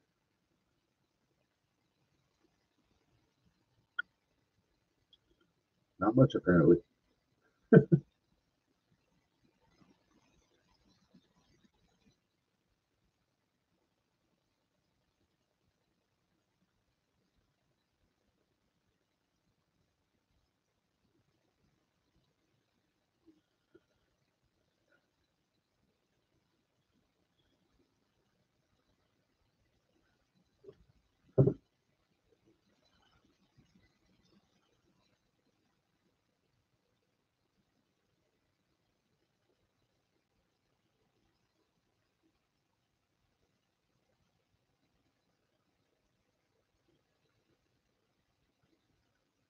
Not for nothing. The music he's using here is so much better than the music they saddled him with in 1995 when he came back to WCW, which I think was like stock music they used like on ESPN for highlight packages. But yeah, I would have loved if he would have kept that music. But man, Luger was really at his peak here. For those of you guys that saw the biography on A&E about Luger about a month ago, he was this was like the truest form of Lex Luger to that point. He was a very cocky heel, uh, not trying to be popular with the fans because he wasn't horribly popular with the fans like outside of the ring. But I mean, obviously that all changed later on. He got humbled by life, and I had the pleasure of meeting Lex in April, and couldn't have been nicer. Very cool guy, and yeah. So hopefully, if I see him at Squared Circle this year, I'm gonna try to get him to sign my world title belt. But we'll see. Uh, you got Lex Luger, the charter member of the Wet Hair Club, and then Mr. Perm, Brian Pillman. That is a palm tree perm right there from Pillman. It's kind of ridiculous. Thank you. Be on camera. Okay. Doodle. Yeah, for those of you listening after the fact on this, that is Pepsi. I'm not opening a beer, and I am not peeing. I am pouring.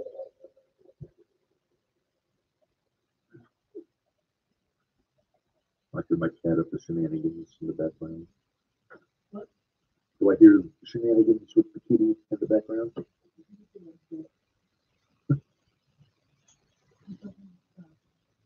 They're, actually, I'm going to just say I'm very impressed how good my cats are being as I'm doing this at home for the first time. Usually, Noodles doesn't give me the chance to breathe when I'm sitting at the computer because I'm not paying attention to her. But she's being a good girl today.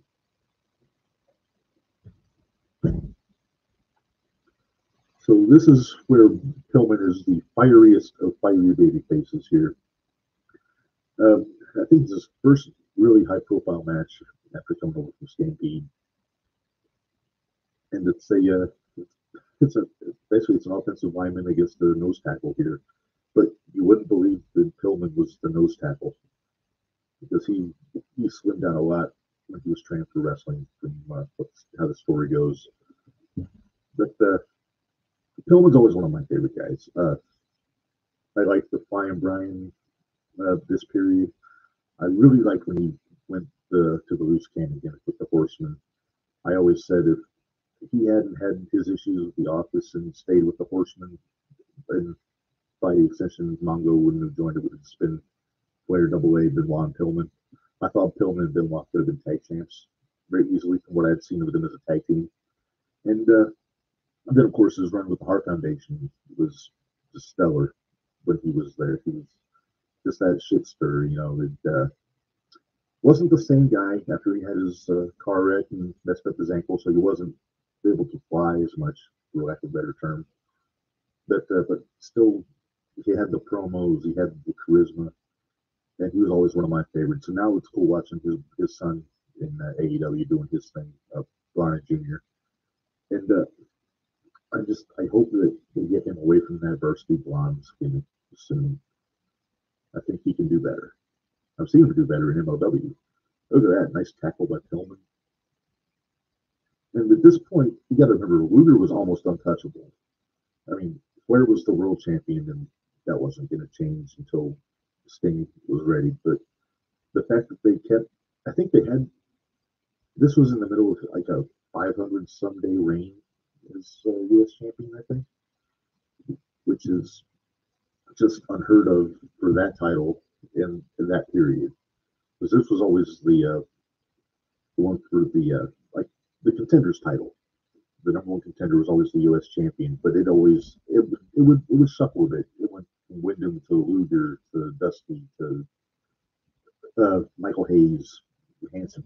But to keep it on Luger for as long as they did, oh look at that, he was going for that big springboard, and Luger bailed out. But that just goes to show what kind of stock the company had in Luger. That he was basically he was he was they wanted him to be their Hogan. He didn't quite get there, but I was like Luger when I was a kid. He was like a superhero to me.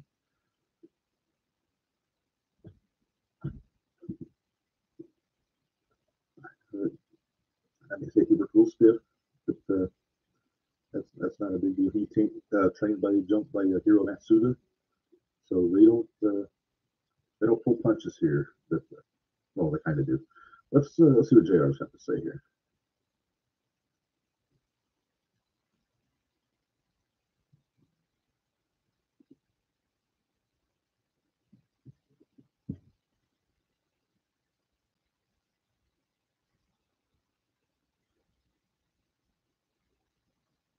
Look at Pillman running around.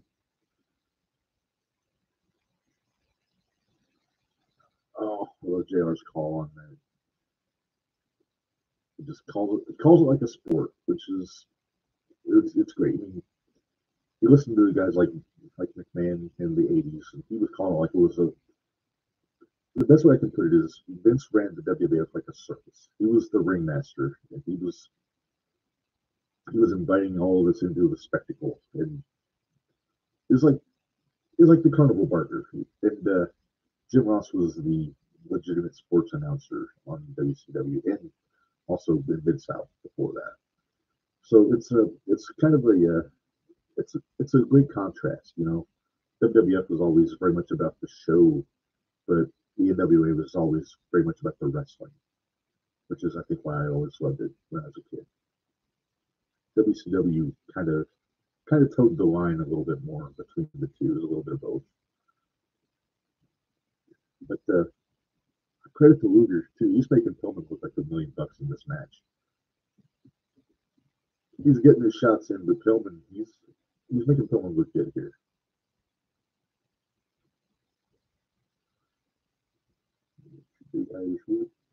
Look at that. Nice hip turn. Oh, that just made a run.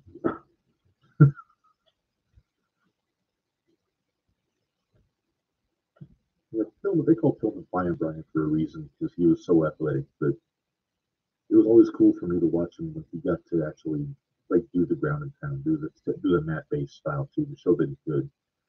And this was not long before he started teaming up with Thomas Zink, who we saw in the first match beat Rotunda. And that was kind of like, I think it was like their answer to the Rock and Roll Express. They couldn't get like the Fantastics or the Rock and Roll or anything. So they put these two very popular baby faces, especially with the girls, as a tag team. They had a run as U.S. tag champions before Pillman got the light heavyweight title and then kind of went his own way. But this was kind of like Pillman's intro to the U.S. because he had started in Stampede in Canada. He didn't really do much in the U.S. So. Yeah, it's like running into a brick shit house. Luger, I think they said like 4% body fat in his peak, like in his prime, to probably 270, just solid muscle. And look at that, he's taking Pillman's offense like a champ.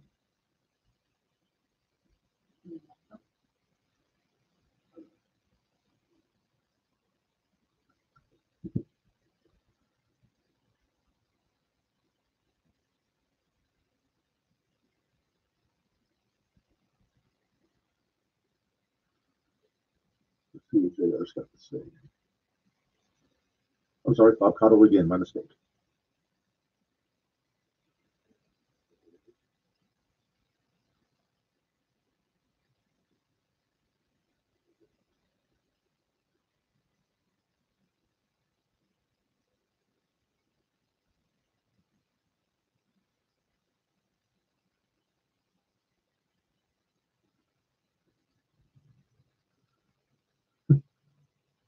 Luger kind of sells like a Frankenstein sometimes.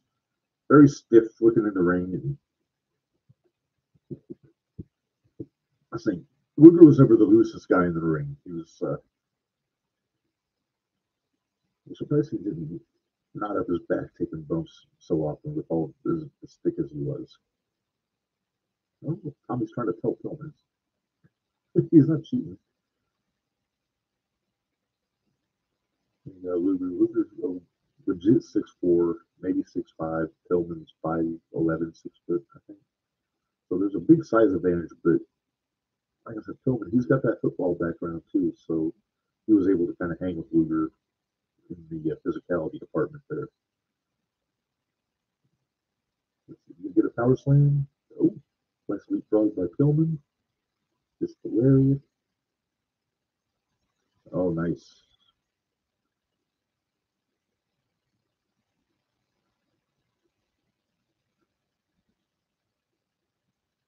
If you guys get a chance, go on YouTube and look up Bad Company in the Stampede Wrestling. There was a tag team with Ron Pillman and Bruce Hart, Brett's brother, and they were a really entertaining tag team. It was, I think they did a lot of business with. I don't think they ever wrestled Diamond and Tanaka, but there was several teams in Stampede that were really cool, but not a lot of them really were that next level talent like Pillman.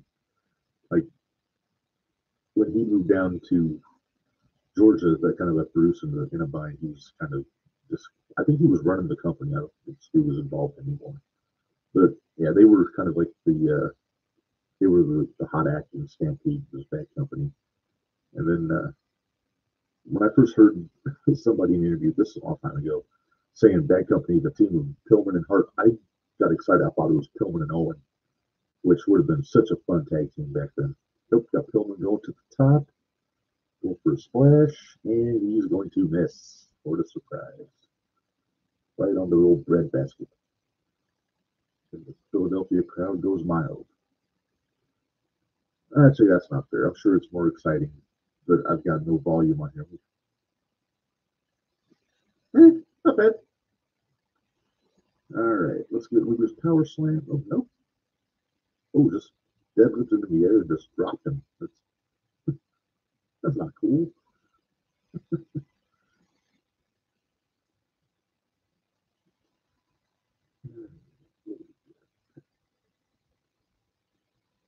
Nice hot shot there by Luger. You know, Luger wasn't the most polished wrestler in the ring, which is kind of an understatement, but he knew all the tricks. He could make it look good. He just stopped making L's with his fingers during his promos. Anybody who's watched the promos can tell what I'm talking about. Big way. I was love his hilarious. He goes through a hell of a clothesline because Luger had that short burst that there's a lot of guys that don't have that quickness at a short distance like he does. Brock Lesnar always had that. Bobby Lashley had that. And Luger, I think it was his football training as an offensive lineman. He had that first what he needed to really get maximum impact. And we got clothesline again, very nice.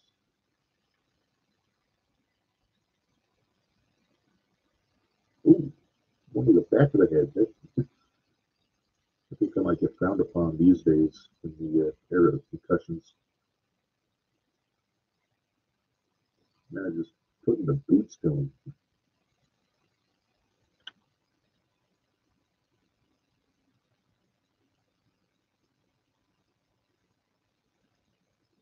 Oh, geez. Just choking out. There's really getting maximum punishment on Pullman there. And he ain't listening to Tommy. And Tommy's trying to scold him.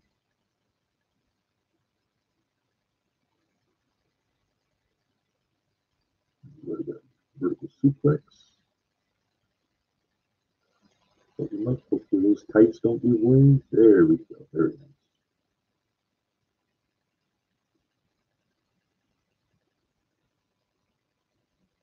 What's he doing? Going for a torture rack here? Oh, he's going for a cover. Okay. I'm sorry, the human torture rack back in the 80s before they truncated it to torture rack. Let's see what JR is saying.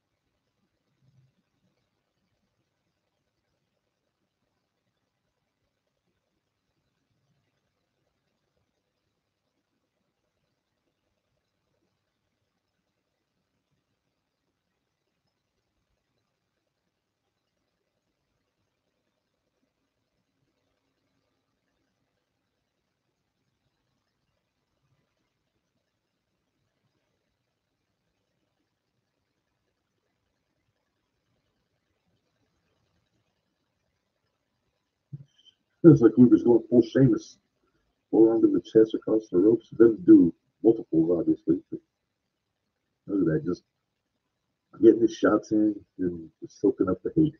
Oh, sunset flip by Pillman.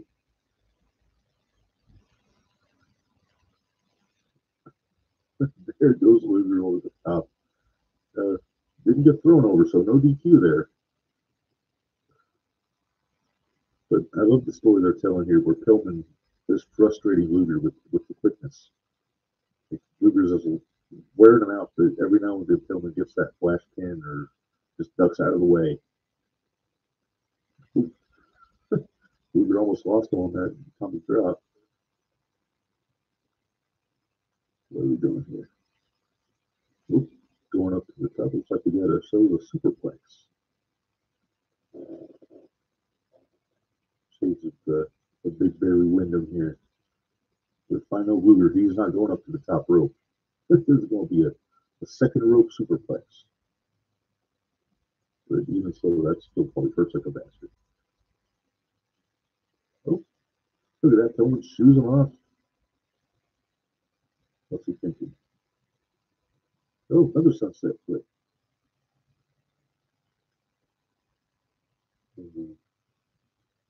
Never fail boxing of the ears with the feet on the pin.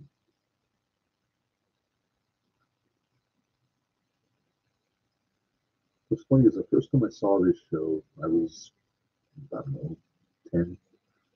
It wasn't like the year that it came out. It was about a year later, and my brother found it at the Oakwood Video. It used to be, I think it might have even been in the laundromat in Oakwood, Illinois, where they had mostly old WWF pay-per-views. Ooh, nice great work close on that filming. But it was mostly like WrestleManias or SummerSlam, Survivor Series, you know. But every now and then they would have old Starcades, or in this case, Halloween Havoc.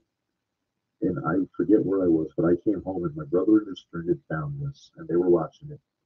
And for some reason, for years, my memory tried to tell me that the Road Warriors wrestled the Powers of Pain on this show. Well, I'm going to assume Luger moved out of the way there because he clearly didn't get drop kicked. He just fell down. I'm just going to assume he dove out of the way.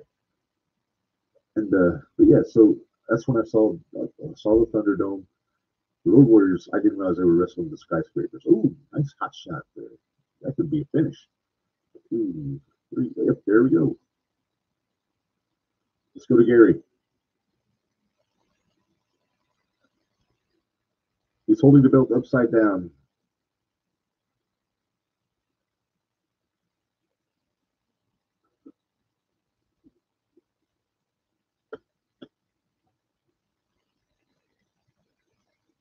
Okay, JR confirmed it was a miss. All right, thank you, JR. But back to what I was saying, it's the details didn't really stick with me back then. It wasn't until much later on when I saw the show again when I was in my 20s that it really stood out to me. But back then, the only thing I really remembered was the main event. But going back and watching this stuff now, it makes me realize how much I really enjoyed WCW. I think we got another promo here. Oh, the Road Warriors. Very nice.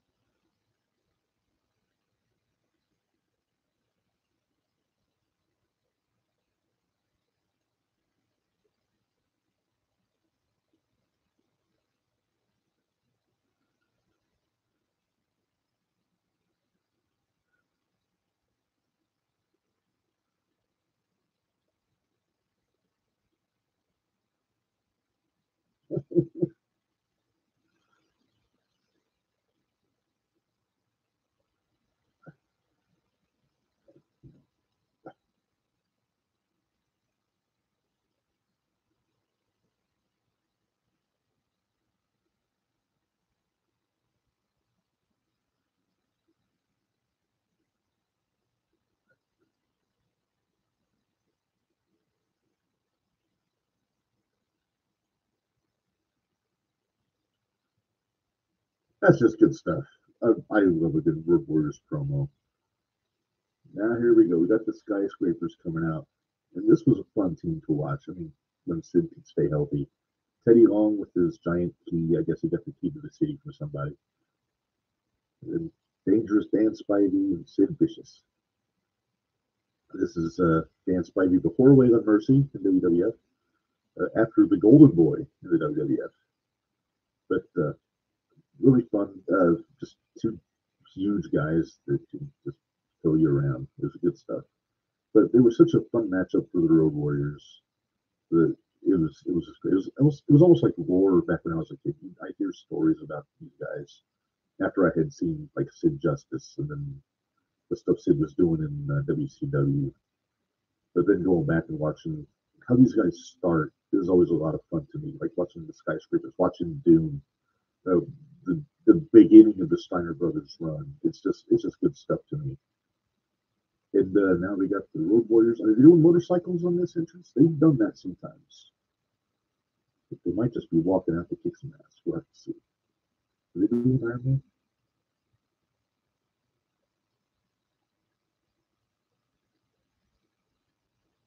Well, it's kind of a knockoff of Iron Man, but you get the idea.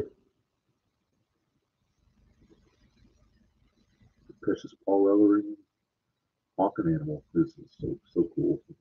These guys were just larger than life to me back then. And everybody that's Major Doom fans, they love the red shoulder pads. I always preferred the black ones. I thought they looked way cooler this way. And yeah, they seemed kind of cartoonish when they went to the red and black shoulder pads in WWF. But how can you jump over the top of wearing those heavy old shoulder pads? It's pretty impressive, really.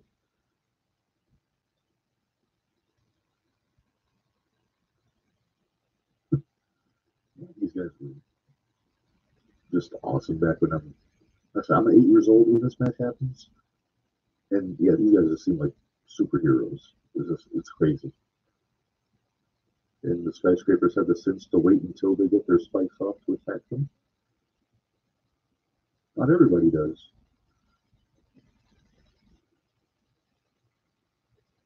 And this is a couple months before Paul Ellering shaved Teddy Long's head after a match. This was the last like significant skyscrapers match with Spidey and Sid because before too long Sid would get hurt and then they'd bring in Mark Callis, Mark Calloway, Undertaker, to take his spot. And then their last match I think was at I forget what show it was. It was early '90s, and there wasn't even Spidey. It was me, Mark, and a guy in a mask. And I cannot, for the life of me, tell you who was under the mask. But that was like the blow off of the Road Warriors feud. And then the Roadies went on to, I think that was right before they went to WWF. Ooh, Spidey, wait a minute, man. You know, for for Animal to clothesline a guy and he doesn't go down, that says a lot about the guy he's in the ring with.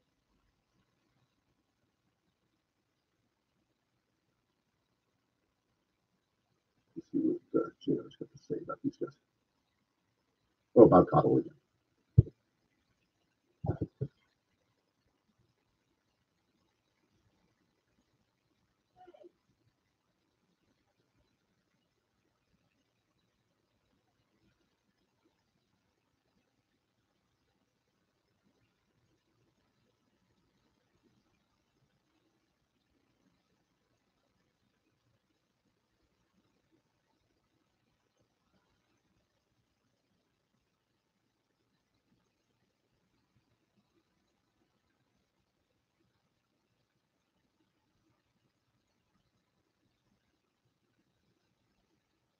This is nuts.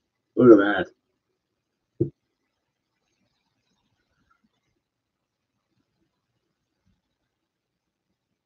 Yeah, if you look at the Road Warriors, the fact that one of them is considered the big one, which usually was Animal, he was about 290, but Hawk was an easy 280, maybe 285. And I would say, while Animal was the thicker of the two of them, Hawk was definitely more jacked. I would say probably, well, I don't know about stronger, but that's kind of like 1 and 1A as far as the strength department goes. What the hell was that, Sid? Sid, I hope Sid doesn't whip that bad when he plays softball. That's such an imposing looking team, especially when you're a kid watching this. Lock up. Let's see it there. Look at that.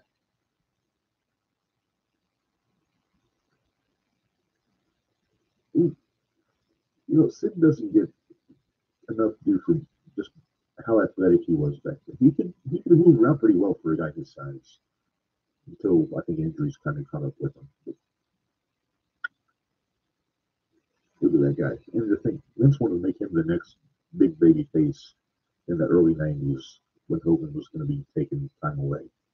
But Sid said no. He wanted to be a heel. He preferred it. But man, he would have been their big money baby face in '91, '92. But then you never know. We might not have gotten Bret Hart as a world champion. Maybe not gotten Shawn Michaels as a world champion. At least not when they did. Maybe later on. But look at that. Oh, Sid. Sid's a bit of a hothead. I love that flying shoulder that Animal used to do. Pretty up on the floor. All right, what's JR saying?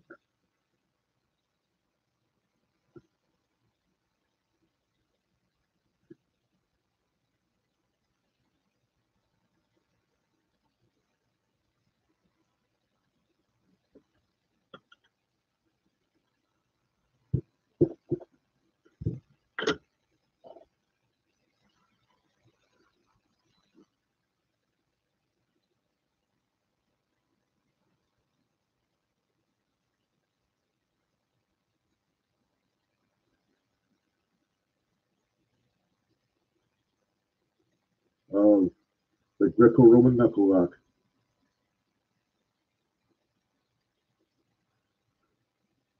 This is the go-to for any match in the '80s where there was two really big, powerful guys. You got to do the Greco-Roman knuckle lock, and it's never gonna be one-sided. It's always gonna go back and forth, and this is no different.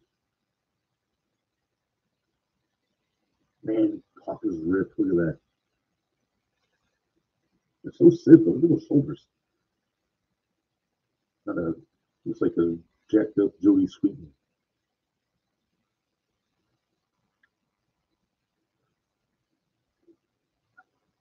But there comes Hawk. Look at that. Sid taking a monkey flip. You don't see that very often.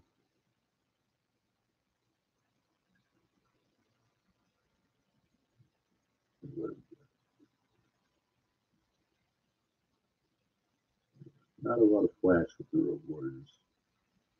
Just come in, beat the hell out of your opponent, toss them around a little bit, then you go and collect your paycheck.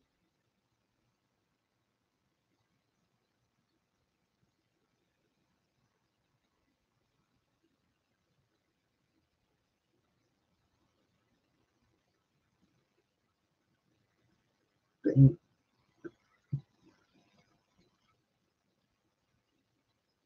Yeah, between Luger, Steiner Brothers, and Road Warriors, there's some pretty heavy clotheslines going on in the NWA back then. And Hawk.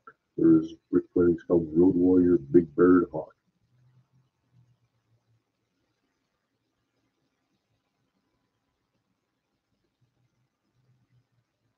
I think I would have to put this as my favorite feud that the Road Warriors ever had. I mean, the stuff they did with Tony and Arn was awesome, but they didn't have a whole lot of, well, I mean, on house shows they did, but as far as TV goes, they didn't have a whole lot of matches with each other. And you would have thought they would have traded the World Tag Titles. Oh my, that's Whirly Bird there by Sid. I think he still did that in the Sid Justice days.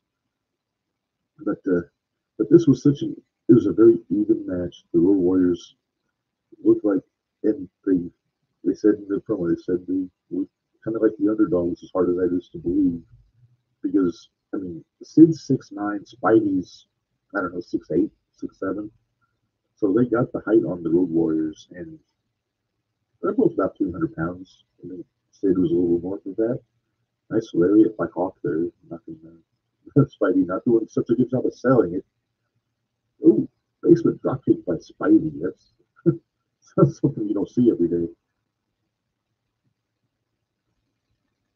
Now what's Sid up to? Oh, dropping him across the rail. Teddy Long is dressed kind of ridiculously here. I mean, the hat's okay. The hat's okay. The leather hat. The suit is a little bit ridiculous. Now what's Spidey going? Suplex? Ooh, delayed. Very nice. Yeah, not a lot of guys throw the Road Warriors around.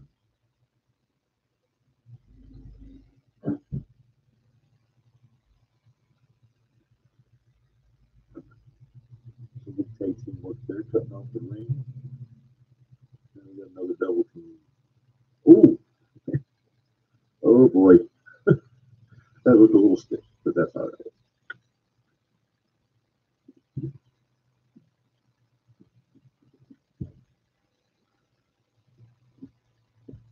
Those body blows by Sid always looked a little exaggerated with the big wind up. But I mean, if you got punched in the gut by Sid, it would probably hurt a little bit in if in a real fight. But you never know. Ooh, unsettling chokehold there. Uh-oh. Spidey's got the boot up. Hopefully this doesn't backfire. Oh, it didn't. What do you know? It actually worked.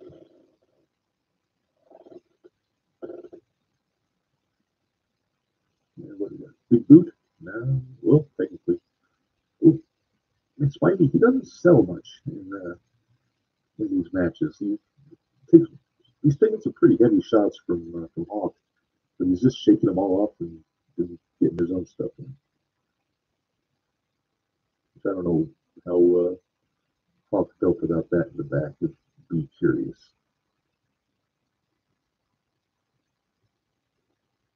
Oh, smart, nice tag, and then cutting off Hawk. Very nice. Order of Sid had to have Spidey Show had to do a pump face lock in the locker room before this match. There's the man affectionately called Peanut Head by JBL on SmackDown, Eddie Arlong. Apparently, he must have gotten hacked on Twitter about a week ago, blocked a lot of people, but I think it wound up being being a hoax. So hard to say. What do we get? Referees with Hawk again.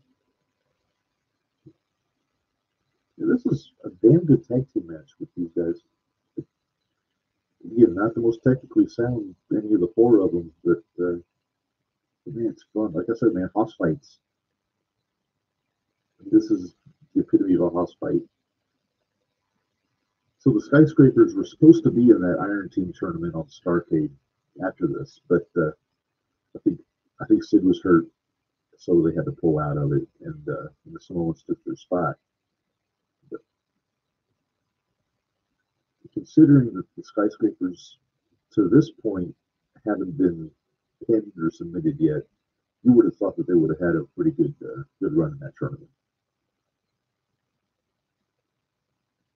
So looks like we got a free for all kind of breaking down here. Spidey's got Hawk, Sid's got Animal. Ooh, oh, love Animal's power slam. Oh, Teddy's in there with the oh, he just nailed Ellering with that big key. Then he gave it to Spidey, and that's going to give you the DQ. It's ooh, dang, Hawk. Don't let's see what the JO's got to say about this. He's probably losing his mind.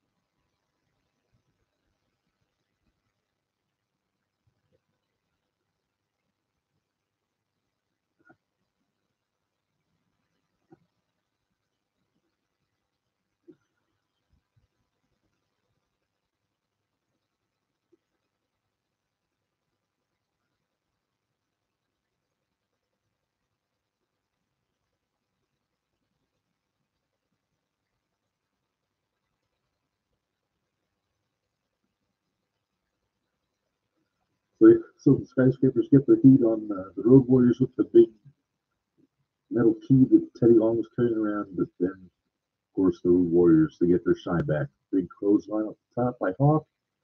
Then he takes that big key and starts whooping on everybody. Since it's a little too slow. Look at that. Just bam. Jesus Christ. All right. Who we got doing a promo here? Let's see. Oh, there we go.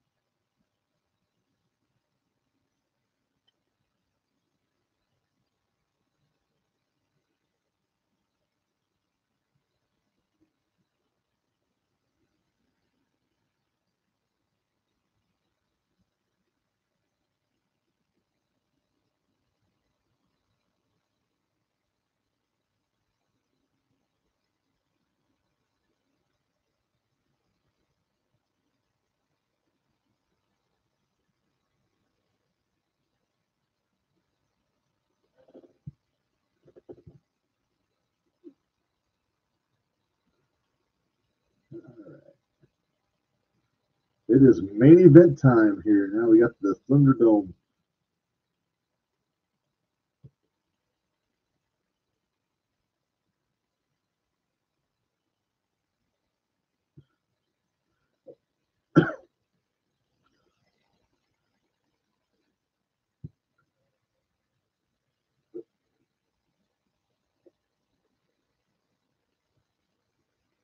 There's Bruno in all of his glory there. So you got a living legend, and I mean, I get you want to have a special referee for this match, but in this environment, Bruno seemed like an odd choice to me. If it was me, and if he wasn't in the WWF, I would have had Dusty do it, which would have been really interesting because with the history that Dusty has with Ole, who was going to be in Flair and Sting's corner, that would have been an interesting dynamic. But here we go. Now we got Muta coming out. Uh, he is the World Television Champion at this point with Gary Hart, one of my all-time favorite managers. You heard him on the promo earlier. He's just a shyster for Chicago. And I love the heading. Gary Hart presents Great Muta. That's just old school crooked promoter 101. Talking about Gary, not the actual promoters. And then you got the Dragon Master, who's like the bodyguard, keeping an eye on it, watching his back. And then let's see, what is Funk's music? Oh, that's still Muta's music.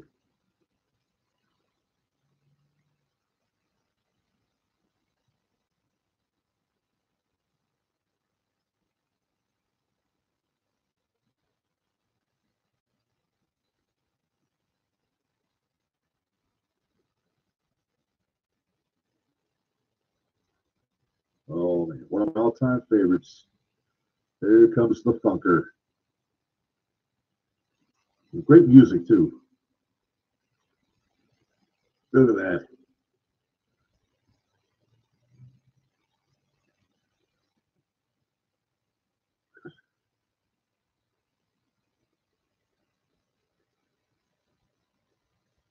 Man,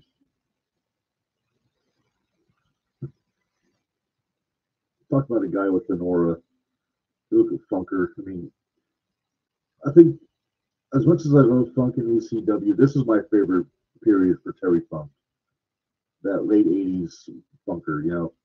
I know there's people that say they prefer when he was the world champion in the '70s. Probably people that say they prefer when he was with Jimmy Hart in '86. This this is it for me. Him with Gary Hart. Around the time they did the I Quit match with Flair. Oh, he's got the crowd riled up. Look at he's a pro, man. He's so good. And speaking of so good, then now you got these guys with Sting in probably one of his first big main event pay per view matches because he didn't. Because remember, the Classic was a pay per view, that was a TV, but he was always on the undercard of Flair and Steamboat, Flair and Funk, and man, he's ready to go, man. He's got the flat top, and as much as people love Crow Sting, like '97 Sting, my favorite Sting is like the '90s Sting, like right after this period. It's the blonde flat top and the neon colors, and he's flying around as much as he is uh, doing press slams on Flair at this point. But he was the kind of guy. If man, if you have to have a choice between having Sting or the Ultimate Warrior, how do you not pick Sting over Warrior at this point in their careers? Because Sting had Warrior had and much more. Like Warrior was very one dimensional. Sting was he had layers at this point. And you got the man.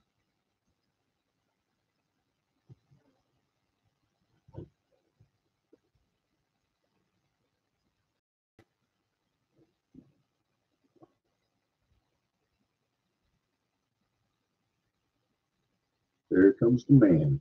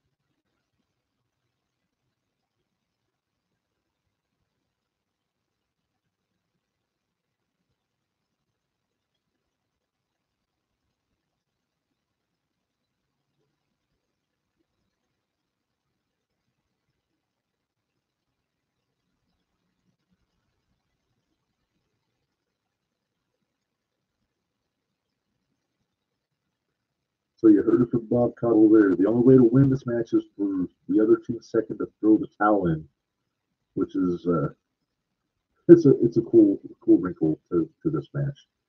And we should be getting the cage coming down here pretty soon here. But the Dragon Master's got to take his leave there. He's always talking shit. And it's usually nonsense.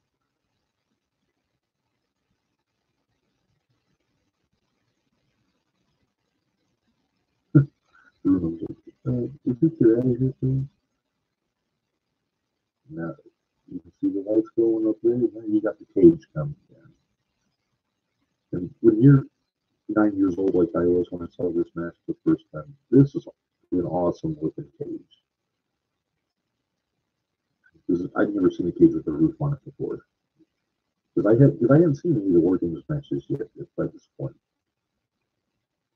We didn't get the pay-per-views. We didn't have cable, so we didn't do that. We had to get what we could out of the video stores back then, and they didn't have the Great American Bashes at the Oakland Video. Oh, there's Muta. Really young he is compared to how he is now. What's cool is I'm hearing Sting and Muta are actually going to be in the same match on Muta's retirement show, which is it's a cool move. I like it. I was wishing that they would be going one-on-one, but I think they're going to be on the same team.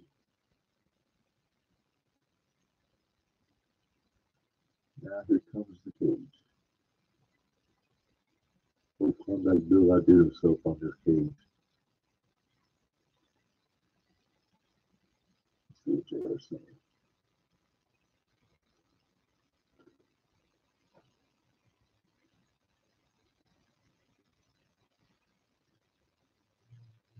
Great call.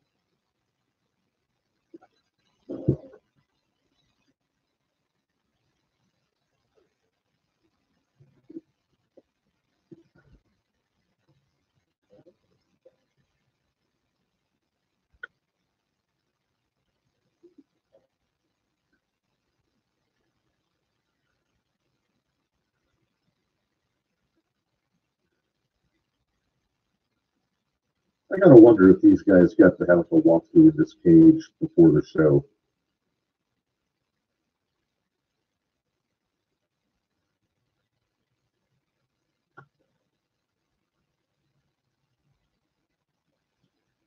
But JR, as usual, is a master at setting the stage for this stuff. And he's calling a match that nobody's done before. So yeah, it's a cool situation to be in. I think you're going to see here there's a bit of a snafu in the cage. What is Funk doing? Funk is a madman. Middle-aged and crazy is not doing justice. Up there it is. Look at that. The pyro caught the set on fire. The ring crew starting to put the fire out there, having no luck. But somebody has a solution. Fear not. But yeah, what are you expecting to put dry shrubberies on top of the cage near pyro? Look at that. Here comes Muta. Look at that. He uses the mist to put the fire out. That's fantastic. Muta's so cool.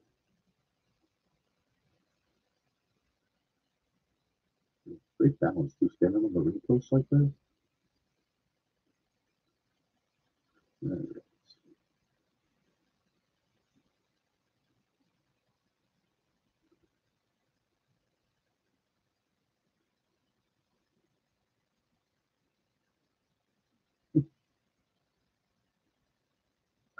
Start with Bunker and Flair, as it should be. Why are they? I'm a little confused why it's not just Texas Tornado rules. They're actually doing it like a regular tag team match. You think it'd just be all four guys in the ring at once. Oh, Flair lighting Funk up with those chops. It's over this game. Big chop. Ooh.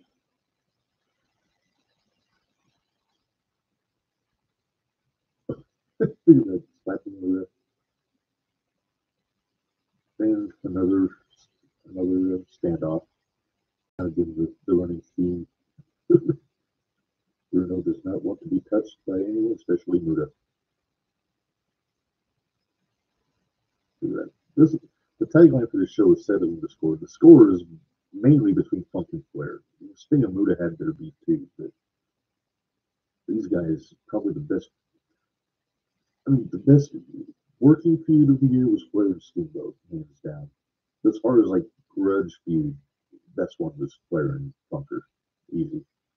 And oh, man, those heavy chops back then. See, this is how I choose to remember Ric Flair. I mean, yeah, I watched his last match in Nashville. It was, I got all the respect in the world for Flair. He shouldn't have done it. And now I'm here to talk. He's saying that he might not be done. If he's not done, he's going to die in the ring, and that terrifies me to my core. And it wouldn't be the first one, but I think he needs to just ride off into the sunset and bask in the glory of his amazing 50-year career. But this is when Flair was at his best, I think, in the late 80s, right before he turned 40, and he's in his late 30s. Peak physical condition, or what post-plane crash physical condition. And I got Funk and Sting. It's kind of a dream match, I don't think you got Funk and Sting one-on-one a whole lot. Wedging his head in the cage. Oh, Sting, why the back way? You're not a heel. Oh, Funker going after Ole. That's a match we've seen before.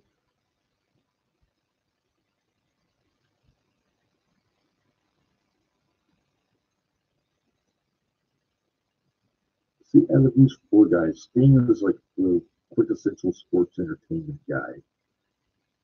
Funker is the roughneck brawler. Flair's the classic pro wrestler technician. Muta's the martial arts high flying Japanese style. It's a great clash of styles in this match. The Funk just timber in the middle of the ring. And we can get the knee drop from Flair. And the slap for Muta again. Oh, man. That's awesome. Oh, Muta's pissed. He's like, I've had enough of you slapping me. Oh, now we got the double team. I always wondered why Flair grabs the guy's hair before he throws a chop. It must be like when basketball players shoot free throws and they've got like their routine. Like they dribble 3 times, breathe, bend your knees, then shoot. It must be like his technique for throwing chops. You see that with other guys doing things like Drake Younger when he used to throw forearms. He would like throw his arm up like in the air and then come back down with a forearm. But he was the only one that did it, and that always kind of struck me as funny. But here Drake is going back into the ring. I guess he's taking a break from the politics and the crazy Christian rhetoric that he's been throwing around in Florida, and he's getting back in the ring a little bit. And you know what? Politics aside, and I'm apolitical. Drake was one of the nicest guys I've met, and one of my favorite wrestlers I've seen work in person. So here we go, Sting and Muta. This is a great rivalry here. Nope. Uh-oh. Ooh, Funk's lucky he didn't tear up his knee there with Muta falling on him like that.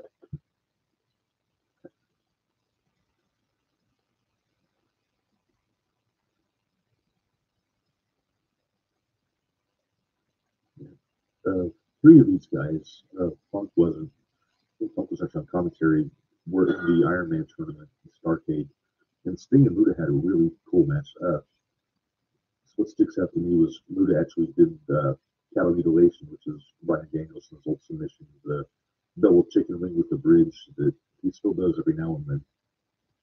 But I didn't know anybody else had done that. But that was Muta. He admitted it, I guess. Ooh, watch out. We'll be getting a chopping contest with Muta. Another knee drop, perhaps?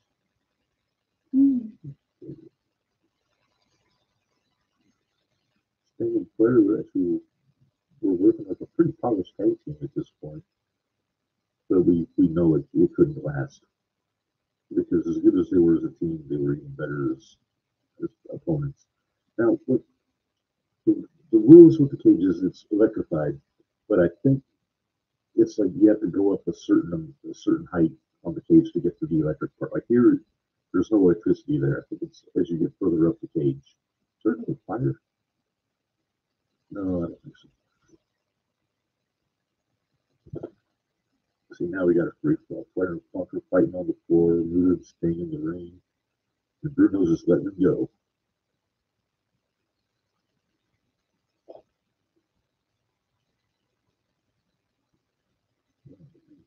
Just chopped with the shoulder. Like Funk. Funk, tough bastard. Watching this stuff, dealing with his brother in All Japan, but it was with Brody and Hanson, or with Gordy and I think Gordy and Brody even teamed up together. Nice blade drop by Muta. Everything Muta does is so crisp back then.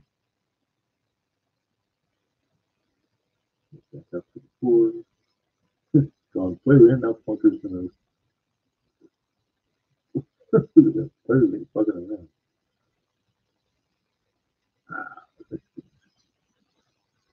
Flair can make anything seem like he got shot in the face with a shotgun. Funker using the cage.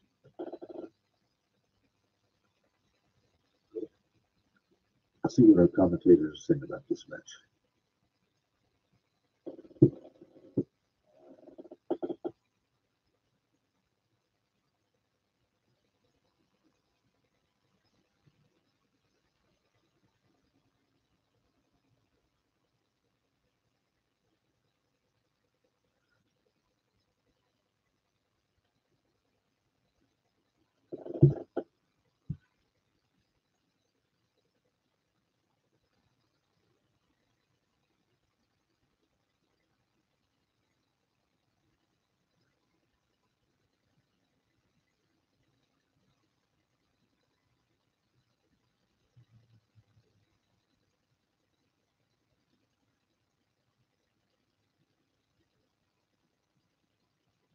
Oh, the echo on those chops. It really goes out to the floor there.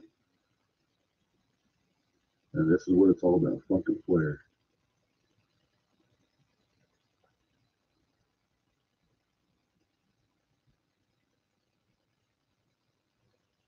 Yeah, now it's kind of breaking down. They're not so much worried about making tags. It's just more Texas tornado style. Ooh, big kick missed.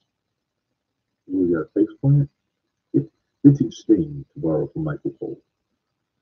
Then Bruno, Bruno want to break or something? He's not really doing much. He's just standing there taking up space. I mean, technically, you don't really need a referee in there. I mean, just have him on the outside, and whenever somebody throws in a towel, then, it's the end of the match.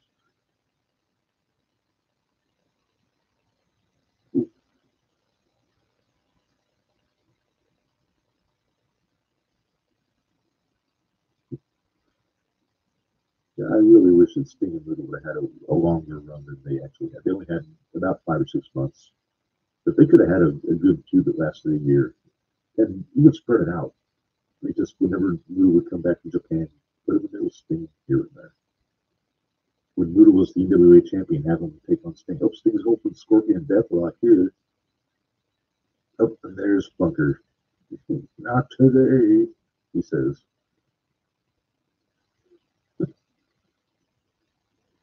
Funker just looks like a drunk guy in the bar that just wants to fight. And sometimes that's all you need to do. Like I said, man, he's a roughneck. Start your shit with Bruno. I don't know. My money's on Funker in a fight with Bruno.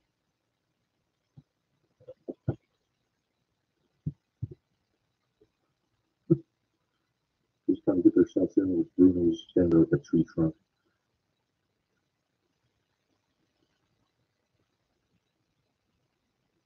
And this is just a good old fashioned. If by some circumstance Triple H would bring back the Thunderdome for one night, I would get a kick out of. I don't know who they put in it, but that'd be a nice little bit of nostalgia. I know Triple H, he's big on the nostalgia. I'm sure he's watched this match 100 times, being as the Flair fan that he was growing up, or maybe still is. Now you got Stinger playing the peril baby face here. Ooh, more shots. What the? now,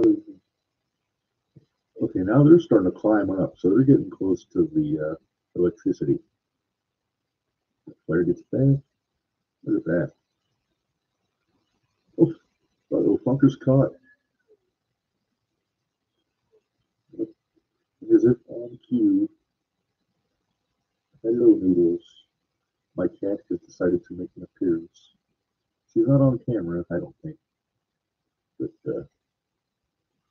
I don't know if she's picking up on the microphone here. But sometimes she just wants some attention. Oh, nope, Buddha just got shocked. Look at that.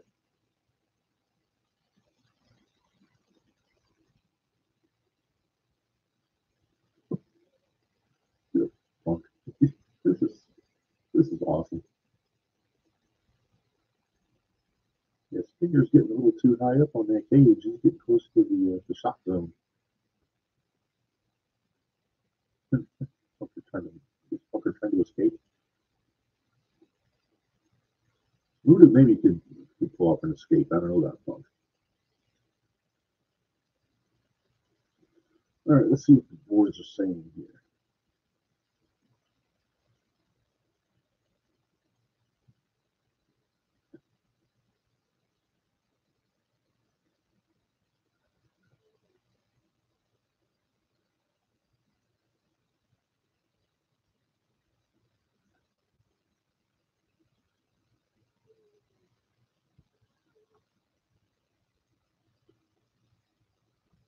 Oh, we're getting really high up now.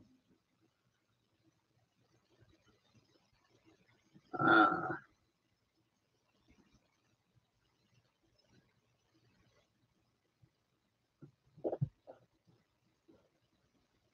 not the best camera angle there. Oh, they're using the rope like he's friggin' Tarzan or something.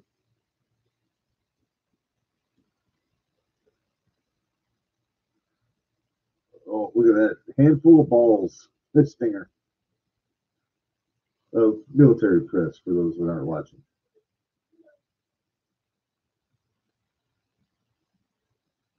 All right. All right. The cat has exited stage left. Now, what's Stinger thinking here? He's kind of got moved at his mercy right now. Oh, that's gross. Funker's got a little boogie going on in the old mouse hole. Is he tied up or is he just humping?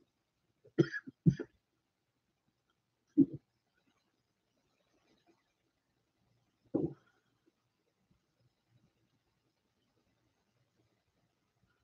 Funker's dangling from the top of the cage. Where'd Luda go? Moving under the ring for some reason? He is sneaky. Stinger using the ropes. Let's see what there's.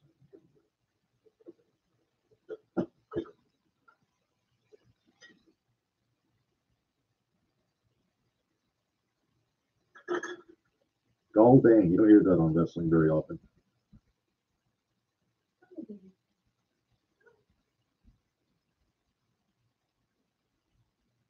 Those of you that are concerned, fear not. We got about 13 minutes left on this show here. It's this might be our longest episode ever, but that's considering what we're doing, it makes sense. Uh, Stinger still has the rope. I don't know what is he gonna do the Tarzan thing like Flair?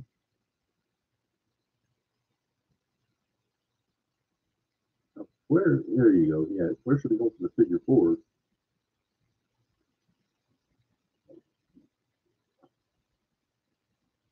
Look at that. And Flair's got it in. Is Gary Hart gonna throw in the towel? What's Stinger doing? Oh, just kicked him right in the belly. Hunter's taking a beating in this match. He probably wouldn't have it any other way, to be honest with you. This thing looks like Karch Karai right now.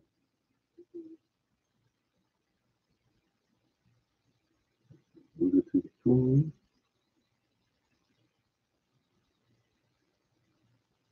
We're going for the nice kick to the head. Flair's selling it to you.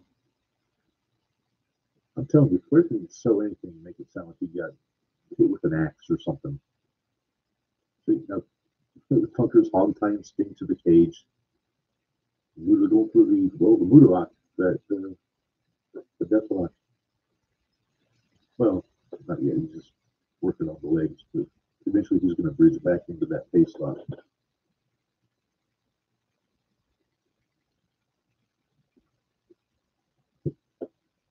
And Muda's so good. There it is. There's the Muda lock there. I don't know why Bruno's asking Flair. He should be asking Ole. Ole's got to throw the towel in. That's such a cool move. And I can't imagine the balance it takes to do that. His fingers tied to the cage. He'll be good up in time. Let's see what JR's saying here. This should be good.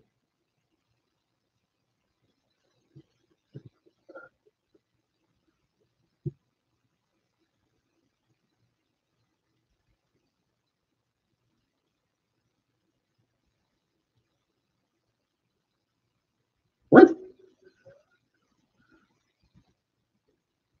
I guess I don't go to many rodeos. I never heard of a half hitch and a hooey.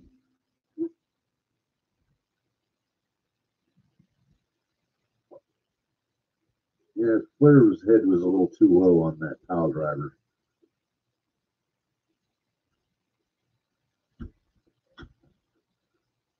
I'll be honest, I was surprised Rick Steamboat wasn't on this show. But I forget what his angle was. I think he was done with Luger, but he might have taken time away again. Ooh. His finger getting free. Always, Ole must not have been a Boy Scout because he's not doing so good with that knot. There we go. Now Stinger's out. Now he's going up to the top floor there on that cage. Hopefully he doesn't get shot.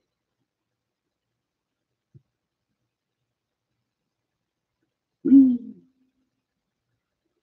Stinger with the big clothesline on Funk. There you go. Now he's stinging up the bar from both of them. Now he's looking like Steve Timmons. For anybody that remembers the U.S. volleyball team from 1988 in Korea at the Olympics. Man, Funk is just a master at everything. He can sell, he can register, he can take it, he can get it. Yeah, big shot. Well, working on that kind of Charlie horse Funker's leg. Oh, big chop. Oh, man. Everything they do looks so legit when they're like when you look at the real masters out there, like a Flair, like a Funk, like a Triple H in his prime. Then you take like your guys like Brody and Hanson and Abdullah who just beat the piss out of each other anyway, not worried so much about it. Stinger and Muda are up there. Muda just crotched himself on the bars of the cage. That looks painful. Oh, now Flair, I believe, is going to go for that figure four. Oh, he's going to soften him up first, going to the ropes. But first, he's going to get a little side on Muda. A little choppy. Ooh.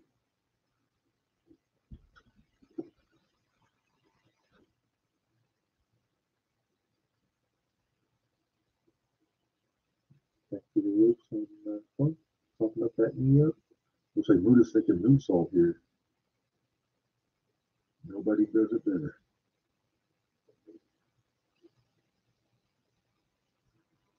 be a shining wizard in this match. Oh, Luda just got crushed on the turnbuckle by, no, just by Sting. That's the uptake.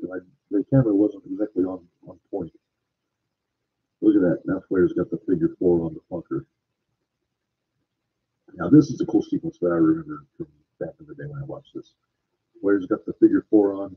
Watch how he lifts up that leg, taking the pressure off just for a second. Sting gets that big splash. Okay, he didn't do it the first time, but eventually he would. The fans are going nuts. Stinger's going back up. Bruno, get the hell out of the way.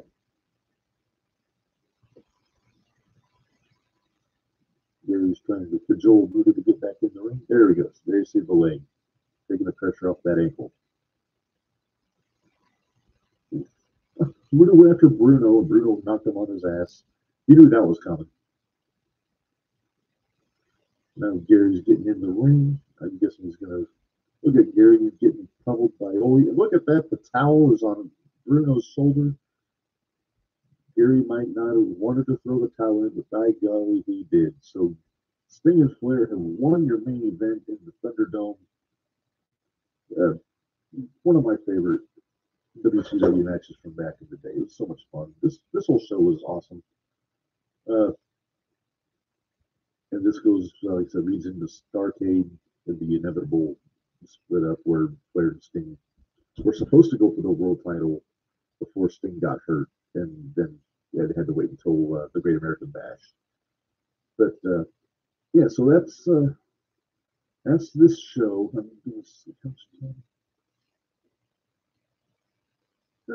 There's about 5 minutes left. Let's see what they got to say here.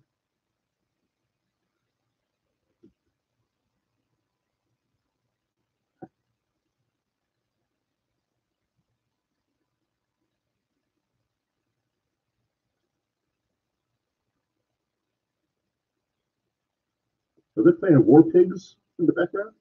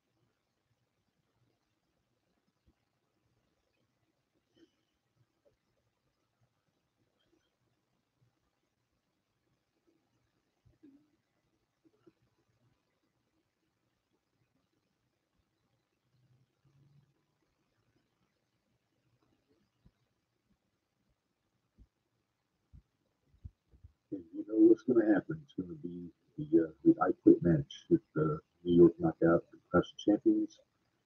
And as Bob Caudle and Jim Ross are wrapping things up, they got about 3 minutes or so left of airtime on this show.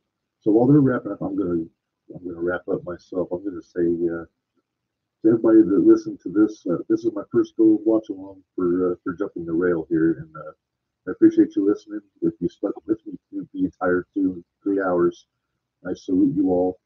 Like I said, eventually it's going to get to, we're going to work on getting the podcast back up to its normal setup. We're going to have, I got some people interested in getting involved. But for now, I'm just trying, while I can, I'm going to do things out of the apartment here. Probably do more watch alongs if I can. Maybe I'll try and get Zoom set up, maybe set up an interview or two. So I'm going to drop this hopefully tomorrow. If you're listening, drop it on Friday. You don't need to know when it's dropping, you'll still hear it. Last minute plugs. Tomorrow, keep an eye out for the 11:30 podcast. I had the privilege of chatting with DeAndre Terry about wrestling today, and it was a lot of fun. He's a cool guy. Hopefully, I'll have him on this show coming up sometime. ProWrestlingTees.com, as usual, get our Jumping the Rail merchandise, uh, new T-shirts out there. If you can make it to Mattoon on Saturday, do it, man. 01 USA 16th anniversary show at the Burgess Auditorium, and it's always a lot of fun. You'll get some fun matches. You'll see some interesting people there in the fans. So I definitely suggest you do that. Something else that came across, Marco kind of alluded to it a few weeks ago. The Dark Horror and History Con, I think is what it's called. It's going to be running in Savoy in December. 01 is running a wrestling show on that show. So if you dig horror movies and pro wrestling, MMA, things like that, uh, go check it out. It'll be fun. I'm going to plan on being there with the show. Maybe we get a chance to do something for the show there. I don't know. We'll try to figure that out. Uh, if you want to get tickets to Squirt Circle Expo in Indianapolis in April, tickets are available now. The two names they've announced so far are Kurt Angle and MJF. They'll have a ton more people before April comes around. So if it's a lot of fun, I can't suggest it enough. And I think that's about it until the next one. If you have any suggestions for something you want to have another watch along for or anything like that, put it on our Twitter at JTR Pod, on our Facebook page. Shoot, just send us an email, jumptherailpod@gmail.com. And who knows, maybe we'll make it happen. But I'm going to take this opportunity to say goodbye. Thanks a lot, you guys, for hanging out with me tonight. I know it's a little later than usual, both in week and in time of day. But until next time, as I look for my mouse, here we go. And this, I'm not going to have any outro music on this. I'm just gonna end the stream here. But until next time, this is Redman. Thanks a lot for hanging out with me tonight, and have a good one. See you later.